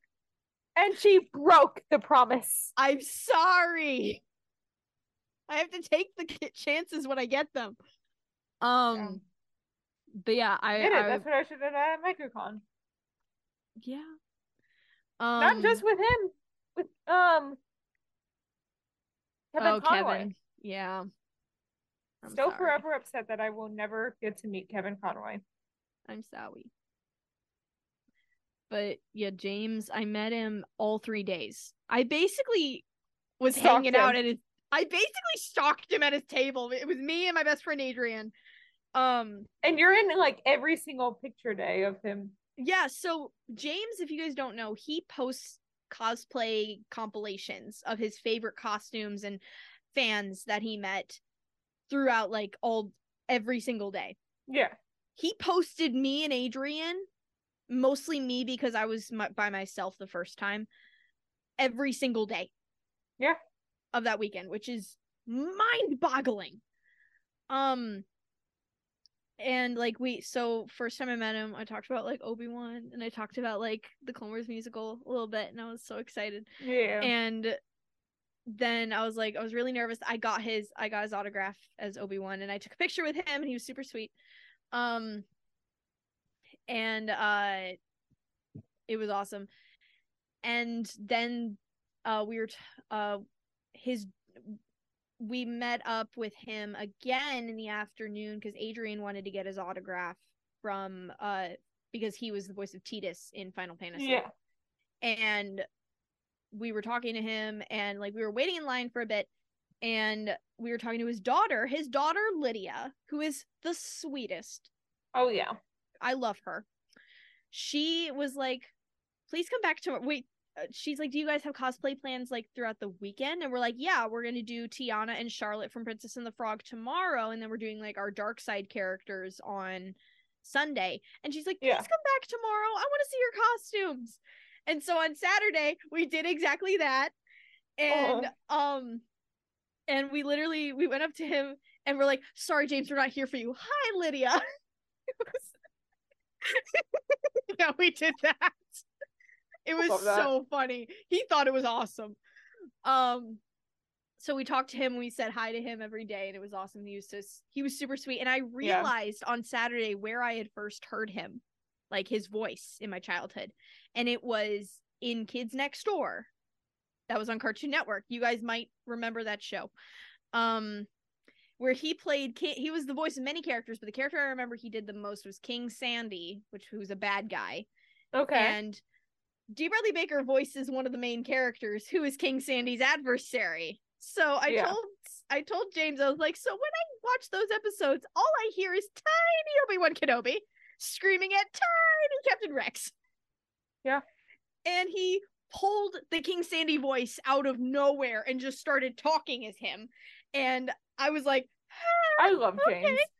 I love James too. I did go to so unfortunately, of course, I wasn't able to meet James at Yeah. the con, but they did a Clone Wars panel because they had Ashley, Matt, and James there. So they did a panel together, the three of Yeah, them. this at MegaCon. Yeah, at MegaCon. Yeah. And I forget what the question was at this point. Oh, there were two questions that I laughed at. Okay. Or three. There were three. One of them I have was another James story when you're done. so someone had asked, like, what do you think Ahsoka and Anakin's reactions to finding about Obi-Wan and Satine were? And I feel like James is contractually obligated not to answer any Corky Kreese questions. So it wasn't technically about Corky Kreese. There was another one about Corky Kreese, and he was like, I hold opinions. And Ashley was like, he's their son. She said it? I love that. But in that, what I remember the most is Matt doing, like, standing up and being like, the whole time. He did that whole bit from Mrs. Doubtfire. Yes. Her as Anakin at That's Obi-Wan funny. with Satine's relationship. That's But amazing. the other thing was someone had asked him a question and he kept on just doing voices. And something that Ashley and Matt both talked about in that panel were they were new to voice acting. They were the babies of the group. They were the babies, yes. And they had some of the greats. Yeah, they literally did. To train them. So they had James, they had Corey Burton, they had Dee. They had Jim Cummings. They had Phil Lamar. They had like all these legendary voice actors. I'd like James is like, don't put me with these guys. They're way more talented voice actors than me. Excuse you, James. Excuse you, James. Incorrect, sir. So I also had a Clone Wars panel, but with the addition of the guests for the Clone Wars guests that we had at C2E2 was Ashley, James, Matt, and Sam Witwer. Okay. And so we had the four of them, and I was lucky enough to get in line and ask a question to the entire panel. Okay. Yeah. My question was, if you could choose a Disney song as your character's theme song, what would it be? And I had my own guesses. But I asked what their guesses would be. And Ashley said to argue with James's answer because his is not Disney. Yeah, but he's saying it's okay. So his was so Ashley said Go the Distance from Hercules, which is the guess that I went with, coincidentally. And Matt Matt Lanter, he said, if Anakin had just let it go, everything would have been fine. And everybody started dying. And Sam face palmed. And James Earl Taylor, this lovely man, he's like, well, it's not a Disney song, but, and then he pulled out this piece of paper that he wrote on, and he started singing, as Obi-Wan Kenobi, I am the very model of a modern major general. And he started singing that. I'm like, that's fair. And he sang like a whole verse of it, and it was beautiful. And it was Obi-Wan Kenobi. Somebody give that man an award. Yeah. And Sam, he couldn't come up with anything because he just wasn't expecting it. And apparently Ashley said, I've worked with Disney so many times, I have never been asked that question. I got to ask that question, which is awesome. Yeah. But Sam, he couldn't come up with one, but agreed with my picks. And my picks for Maul were Hellfire from Hunchback, because it is the darkest of the dark, and Be Prepared from Lion King, which is very Maul. But yeah, it was, and then we, met up with James again, and he took pictures of us, and it was really awesome. Mm-hmm. And we said, thank you so much. We're going to be shooting off to going home now. And he was so sweet. But yeah, I love James. I love James so much. So, because I have a Matt story. I don't know if you do. I have a Matt story, yes. Okay. I have a Matt Lanter story. So, mine was also from MegaCon 2022. We're going to have a lot of the same con stories. Well, so this is stories from the same con from each other. Except for Ashley, because I've now seen her like 3 different times. I've met her once. I've only met her once, but I've been in the same proximity as Vicinity. her 3 times. Yeah. Okay, what's your Matt story? What's your Matt Lantra story? So when we got the photo with him, Yeah. So we had just met Ashley, and I was still like, ah, Yeah. reeling from that. And we get in line, and like Matt had no line at MegaCon because he was such a He last didn't have minute a line at guest. C2E2 either. Really? He had hardly a line. So Hardly a line. we got like 5 minutes with him Same. for photos because we did photos with him. And Sean is in his like Anakin Jedi robes, and I'm full Ahsoka. Yes. And he and I were talking, and he's like, "So what pose do you want to do?"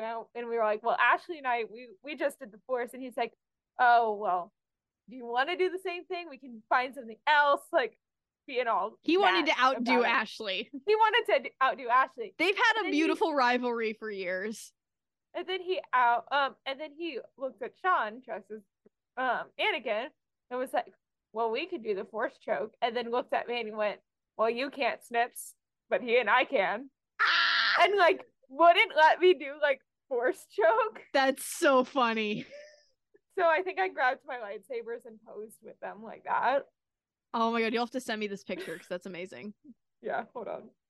Oh my gosh, that's awesome. But you tell your Matt story. So my Matt Lanter story, I met him at the same con, C2E2 2023. And I also hung out with him all 3 days, much like we did with James. So Matt, it was really funny. I got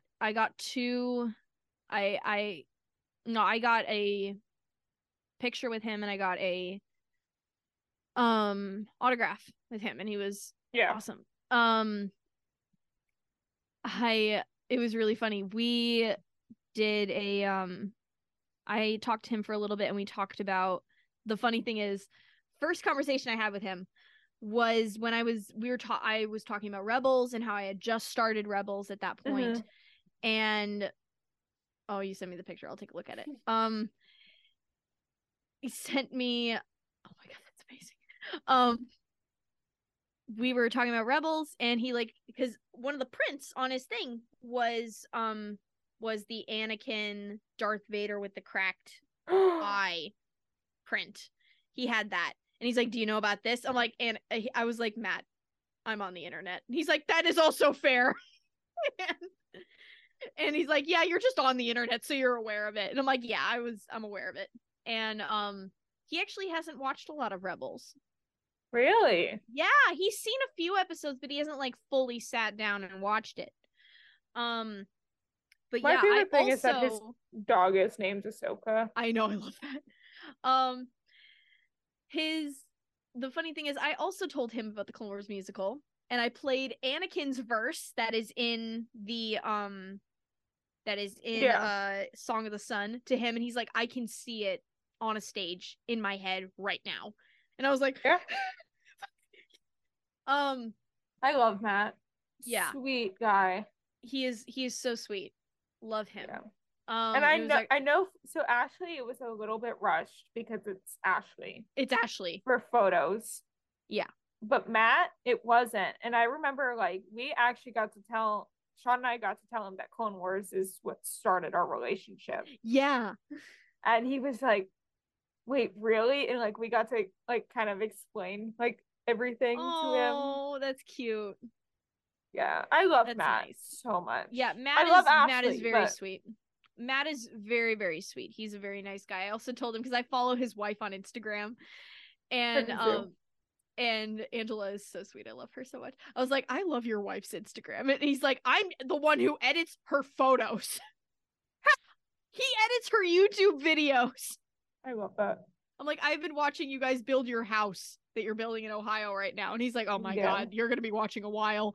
So he was really funny. But yeah, Matt was hilarious. And then do you have any Sam stories? I have too. I told my Mortis story. Yeah. And because I feel like Ashley's gonna take a while. I only have one Ashley story. I've seen her 3 times. You have many Ashley stories, much like how I have many James stories, so it works. Yeah. But yeah, Sam Witwer. I love him. I really do. And stop giving me that look, Emma.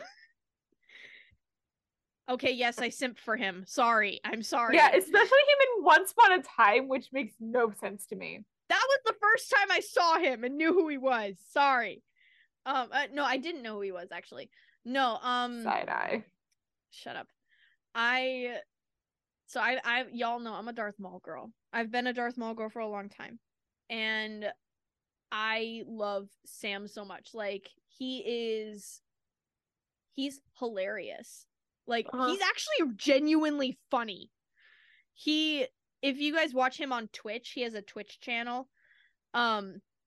He actually he does like out of pocket accurate impressions while playing Star Wars video games on his Twitch channel. He has a George Lucas, which is way too accurate. And he has I hate that, honestly. I will send you a video of it. It's really funny. Okay. It's really funny. He has a George Lucas, he has a Dave Filoni. I love that. And he has an Arnold Schwarzenegger. And he just has like a German accent that he'll just go into. Or he'll just start talking as Palpatine. Because he also voices Palpatine. I forget that. He voices Palps, yes. It's so funny. Like seeing him. Because like this man is a nerd. And he got into Star Wars like from a work perspective. Because he's a nerd. Yeah. And that's really funny. So the how Sam Witwer outgeeked Dave Filoni story. I'm sure many of our fans have heard this on the Clone Wars stories, but we are going to tell it. So it was during the Mortis arc. It's the first episode of the Mortis arc. And there is the scene where I remember this. There is a scene where Anakin's having a dream where he meets the ghost of Shmi Skywalker, who's actually voiced by the actress who played her in the movies, which is cool. Oh, that's cool. Yeah, they actually got her back for that. So he's like having a moment, and he has a line where he does this beautiful monologue, and he says, I have a wife. I want you to meet her. You would like her. And he says like stuff like that. And then like Dave Filoni's like, okay, great. Moving on. And then Sam raises his hand and says, you're gonna have to do that again. And they're like, and Dave's like, what do you mean we're gonna be doing that again? Who are you, new guy? Because this was first time Sam had worked on Clone Wars. He had no idea what he was. He said, and I quote, I had no idea what I was doing. I love that. And he said, he's like, you're gonna have to do that again because Shmi and Padme have already met. They met in Phantom Menace. And Dave Filoni like sat there for a minute and just like pulled his hat over his eyes, very embarrassed. Because he knows this. He knows it very well. Yeah. He's the man that was trained under George Lucas. He is George Lucas's Padawan. Yeah. And he said, he's like, okay, Matt, let's do that again. Change that little detail. And apparently that was like the moment that Sam gained Dave Filoni's respect. And then like it was a Mortis pickup episode a few weeks later, where he's like, hey, have you heard like that, you know, we're thinking about bringing Darth Maul back? And he's like, yeah, I don't know, I really know how to do that. And he's like, oh, okay, well, there might be a really cool role coming for you at some point. And Sam did not understand that he was referring to him playing Darth Maul. He had no idea. And he said, oh, like a bounty hunter or something? And he's like, yeah, sure, bounty hunter. Cool. Then like a year later, Sam had been told that he was going to get a call from Lucasfilm at some point. He had no idea what it was for. He just knew he was getting a call. And he pulled his car over because he was driving at the time. And it was Dave Filoni, and he said, "Hey," and he's like, "I'm just going to cut to the chase. I need Darth Maul. Can you do it?" And Sam was like, "Huh?" And Sam says, I'm quoting Sam when I say this. He says, he didn't say it in a way that means like, are you available? Are you interested? It was, am I making a stake in hiring you for this role? Oh, jeez. Yeah.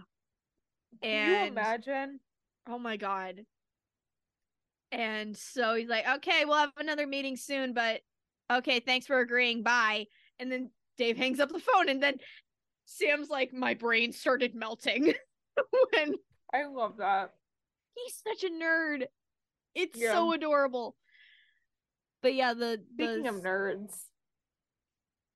I'm sorry. I'm just dying right now. I love I Sam know. so much. This I'm such episode's gonna be so long, I'm sorry though. to myself in the future.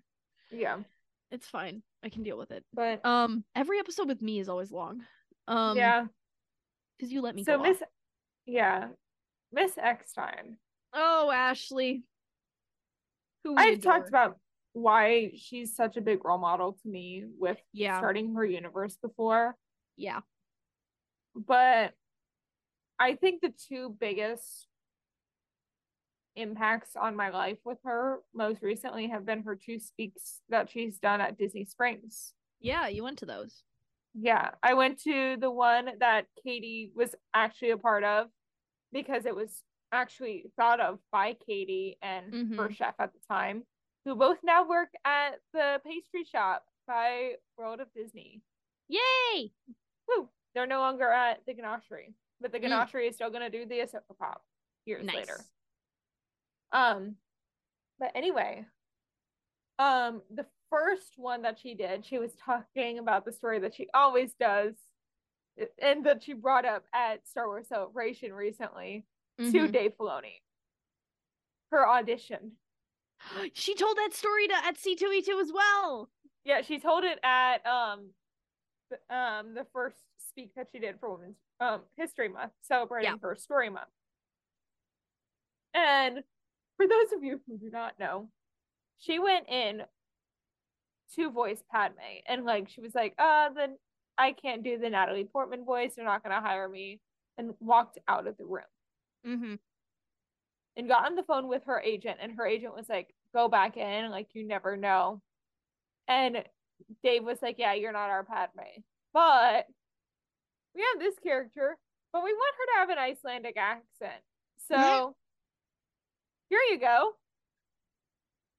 She tries, and like she hires like the best vocal dialect coach in LA to try to get it so she could be part of Star Wars in some way.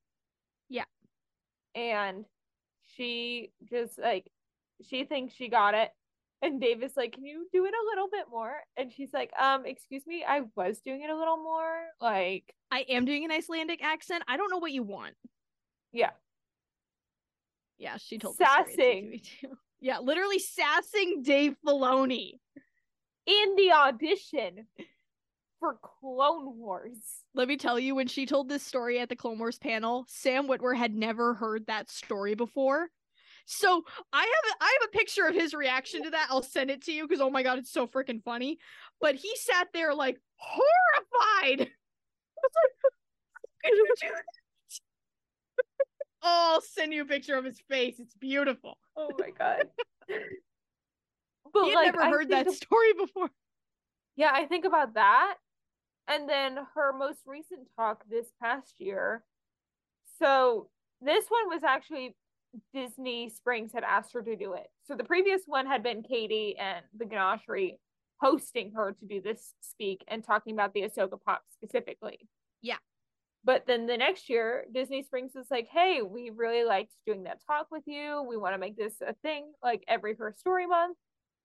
What do you want to talk about? And she brought in some people from Disney merchandising.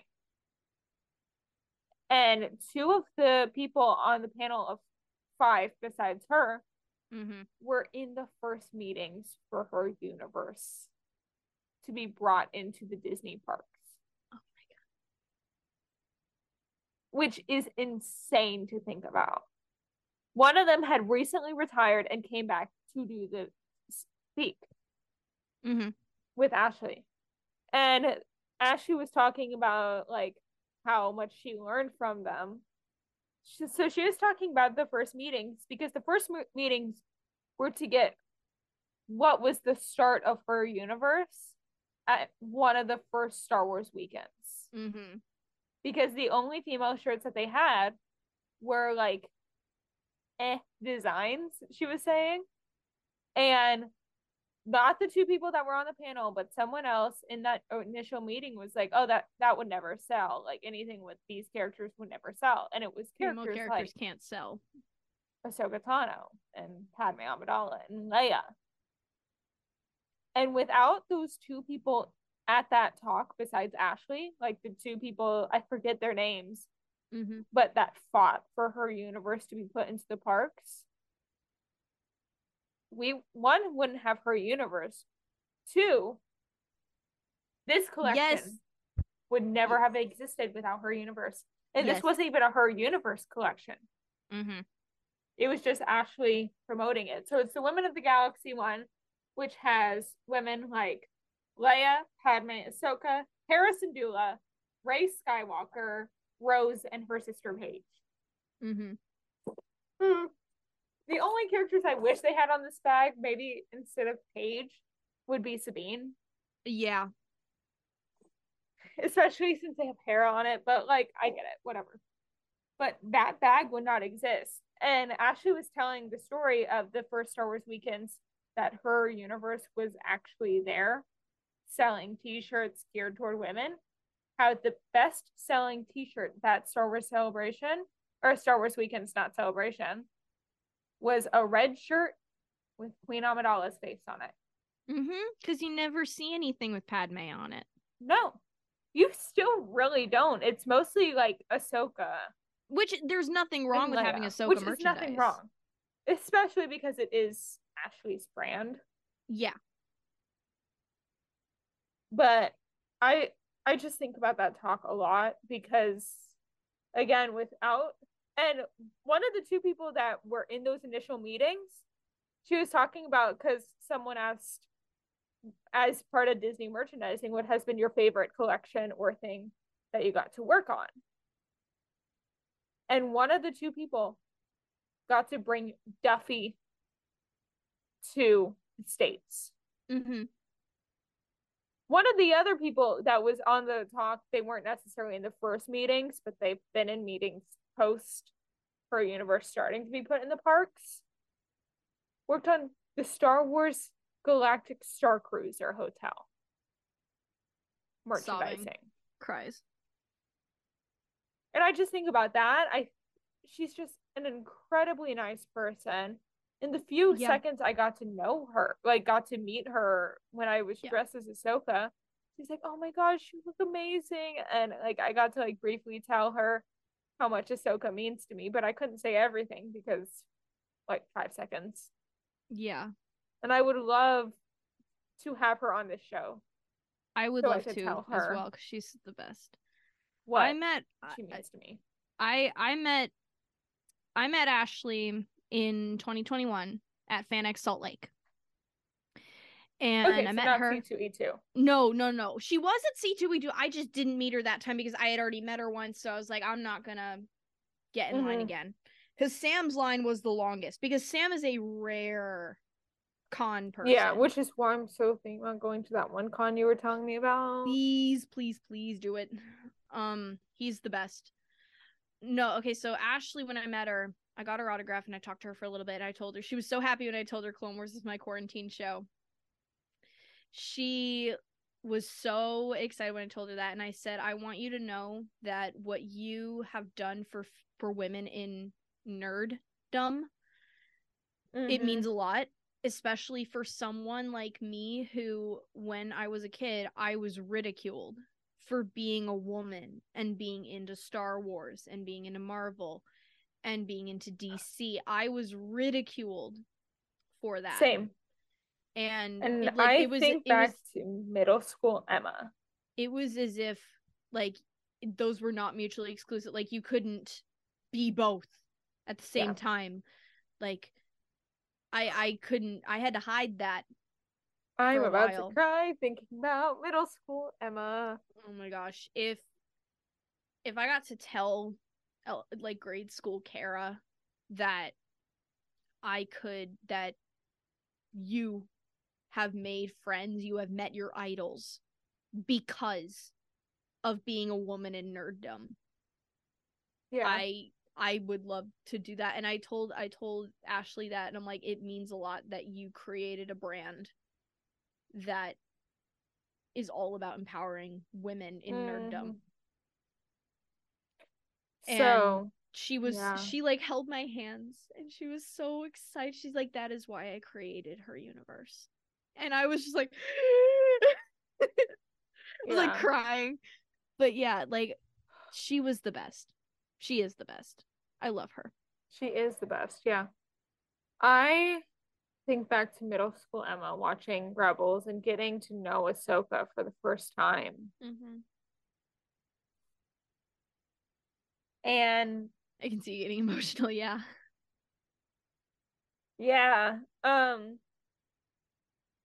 I needed someone like Ashley in my life at that point. Yeah. A woman who changed the way women in fandom and women in nerddom are treated.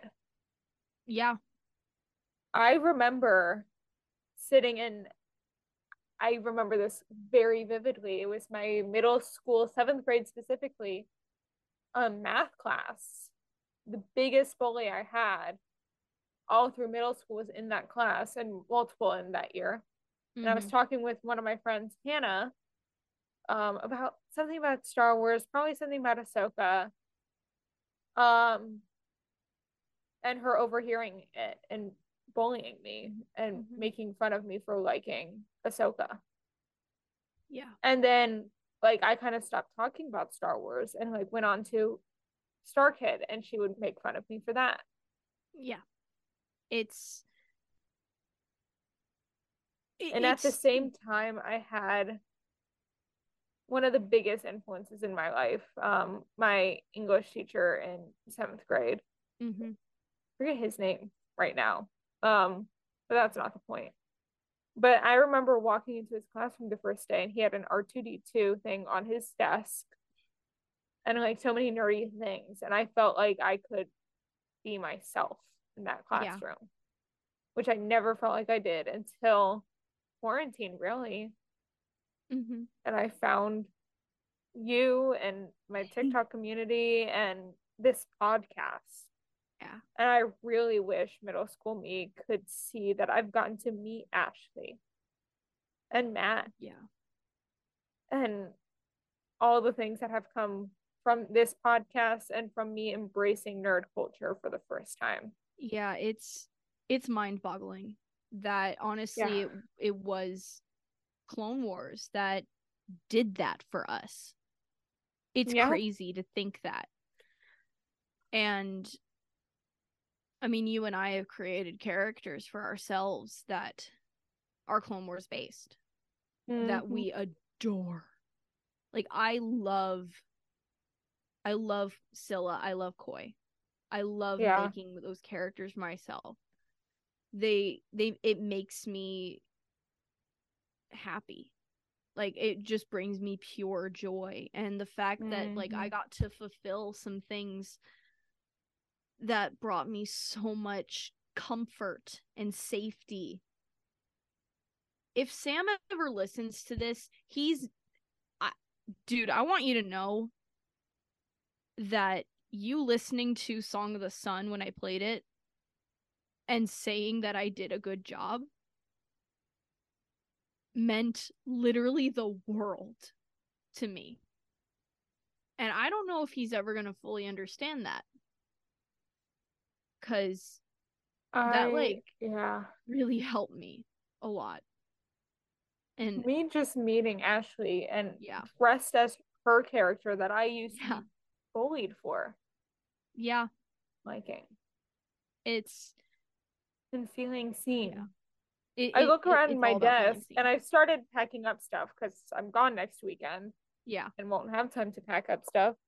But I still have at least a couple nerdy things on my desk. I keep nerdy things on my work desk in my office. Specifically Lola right now. Yeah. It means a lot seeing this. Yeah, let's see. I have that. Oh, we're both gonna cry. I have a Narnia book. Of course you do. It's a Christian discipleship in Narnia. Nice. I'm making a Bible study based on this book right now, which is why it's on my desk. I Nice. have, what else do I have that's nerdy? Notice I've packed up most of my desk so I don't have the picture of me meeting Ashley. I had the prequel to The Hunger Games. Of course you do. I have Nice. not read this. Okay. I have. Before we squirrel.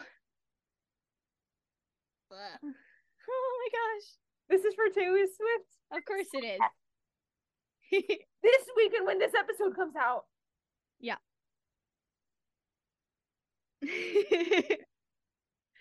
Sorry. Squirrel. But yeah, Clone Wars just means so much for both of us.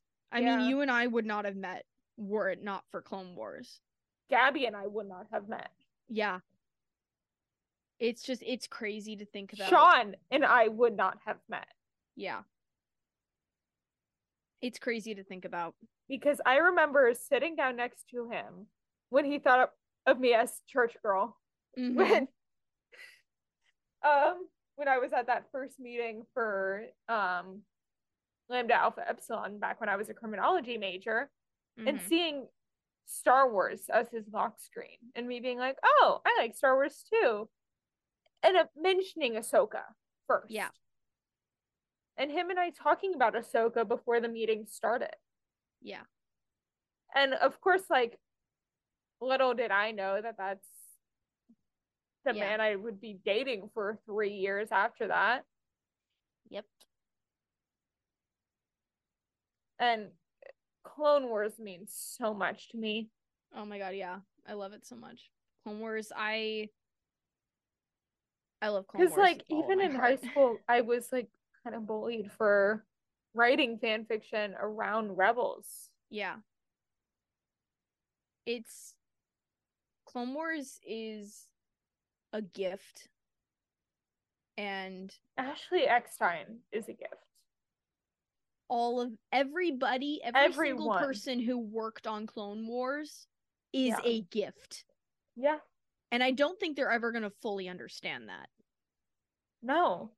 And I remember at it just means so MegaCon. much that they, like, the actors who were on Clone Wars, like, we're talking about the core people. We're talking Ashley Eckstein, D. Bradley Baker, Matt Lanter, James Arnold Taylor, and Sam Witwer.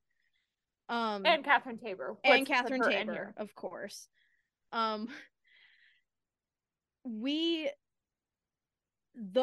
core group, they love Clone Wars so much.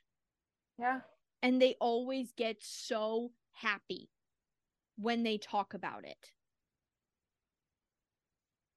And knowing that it is as much a source of joy for them as it is for us means the world. Yeah. And it is crazy to think about. And oh my god, this episode's been going on for 3 years. But yeah. Oh, I'm gonna have a heck of a time editing this. I'll put it in tonight. Yeah. But oh my gosh. Yeah, they will never truly understand. And I remember at MegaCon, and this will be the last thing before we get into canon news. Yeah. Someone talking, or before they asked their question, telling James, Matt, and Ashley how Clone Wars literally saved her life. Yeah. How she was going to take her life, and how Clone Wars was the one thing that kept her going. Yeah. And I remember Ashley, Matt, and James asked her to come to the stage and hugged her. And yeah, we're talking about, like, that's why we do this. Yeah. It's And sure, like, It's I love insane. every fandom we talk about on this show. Yeah. But Star Wars is, and specifically Ashley Eckstein, is who's made me what I am as a nerdy woman. For me, it's been Clone Wars, Ashley and Sam. Yeah. They have been they have made me the nerdy woman I am today, along with like all the other amazing actors that I idolize. Rob Same. Paulson, Maurice LaMarche, Paige all of the O'Hara. Paige O'Hara, like all of these amazing actors that we idolize. Jodie Benson. Literally. Yeah. But it's insane. yeah. But these guys in particular, Ugh. they just I think this is the first time I've actually like cried on. Oh, Em, I love you so much. Love you too. It means a lot knowing Yeah. that they love it as much as we do. Yeah. And actually, so one of my best friends, Kristen, she still hasn't watched most of Clone Wars. She's on season 3 last time she was watching it. Me, my friend Hayden, her husband, and Kristen and I, we're all going over to Kristen, her husband's apartment on May the 4th to watch more of Clone Wars and try to get as much of it through. I think she just started season 3. I'm converting Adrian. So Adrian, when we went to C2E2, we were in the car drive home, and she's like, I'm gonna start Clone Wars because meeting these guys converted me to Clone Wars. Yeah. They're the she had not seen it. Individuals. And again, like, I wouldn't have met Katie without Ashley. Yeah. And she and I are planning a Star Wars day dressed up as Kana and her OC. Cries. Sobbing. Love that. Oh my gosh. I should ask her to join. Sorry. We're looking for more people to join Kana's crew right now. Of course. I want to add her. Or ask her if she wants to be added. Oh my gosh. We should get on to fandom news because, oh my god, you and I could go on about this for hours. Yeah. So 3 new Star Wars films have been announced at Star Wars Celebration Europe. James Mangold will direct a film about the first ever Jedi, which was described as a biblical epic. Dave Filoni will direct a film culminating the events of the Mandoverse. And Sharman Obaid Chinoy's film will follow the establishing of a new Jedi Order. It is set 15 years after the rise of Skywalker and will have the return of Daisy Ridley as Rey Skywalker. Broadway's Kimberly Akimbo will hit the road with a national tour in 2024. Megan Hilty, Jennifer Simard, Christopher Saber, Nicole Scherzinger, and more will be part of Universal Theatrical Group's upcoming reading for the musical adaptation of Death Becomes Her. Splash Mountain will permanently close at Disneyland on May 31st to begin its transformation into Tiana's Bayou Adventure. Capture Your Moment private photo pass sessions are coming soon to Fantasyland at Magic Kingdom. Capture Your Moment had launched just a few years ago with only a select locations around Walt Disney World available for sessions. And this is for like private events like engagements, weddings, kind of stuff like that. The stage musical based on the Amazon Prime series Transparent has announced its stars, including Daya Curley, Peppermint, Sarah Stiles, and more. John M. Chu is going to direct a film adaptation of Andrew Lloyd Webber's and Tim Rice's musical, Joseph and the Amazing Technicolor Dreamcoat. I love that musical. Same. It's been such a first for me and my family. Okay. Yeah. A new world of Pixar expansion is replacing Toontown at the Disneyland Paris park with a brand new show called Together, a Pixar musical adventure coming this summer. HBO Max's new streaming rebrand of Max has ordered the first ever Harry Potter scripted television series, which will be a faithful adaptation of the iconic books and will be executive produced by J.K. Rowling. A brand new Coco restaurant is coming to Disneyland Paris Park. Poseidon's Fury is closing permanently at Islands of Adventure, unfortunately. And the last day guests can enjoy Poseidon's Fury in the Lost Continent will be May 9th. Disney CEO Bob Iger is named one of Time's most influential people for 2023. Disney 100 Decades 1940s collection will be available was available starting on April 17th. The Decades 1940s collection will feature merchandise surrounding Fantasia, Pinocchio, etc. Star Wars Celebration will be returning to Japan in 2025. And Star Tours will be getting more adventures and locations starting in 2024. Thanks for listening to this week's episode of Fan Fatales. We are a proud part of the Real Fans Podcast Network. And if you want to check out more shows on the network, you can find them on rf4rm.com. Next week, Gabby and I will be having a very special May the 4th episode where we will be talking about Spaceballs and reviewing it.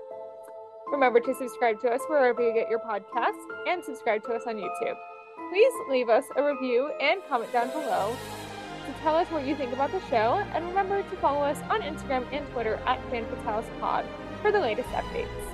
I can be found on Instagram, TikTok, and Twitter at SnippyEmma, which is SNIPPYEMMA, and Gabby is at GabbyJent everywhere, which is GABYJENT. Our editing is by the wonderful Carol Lensmeyer. As always, thanks for tuning in. Bye! The views expressed in this episode do not reflect the brand or company they are about.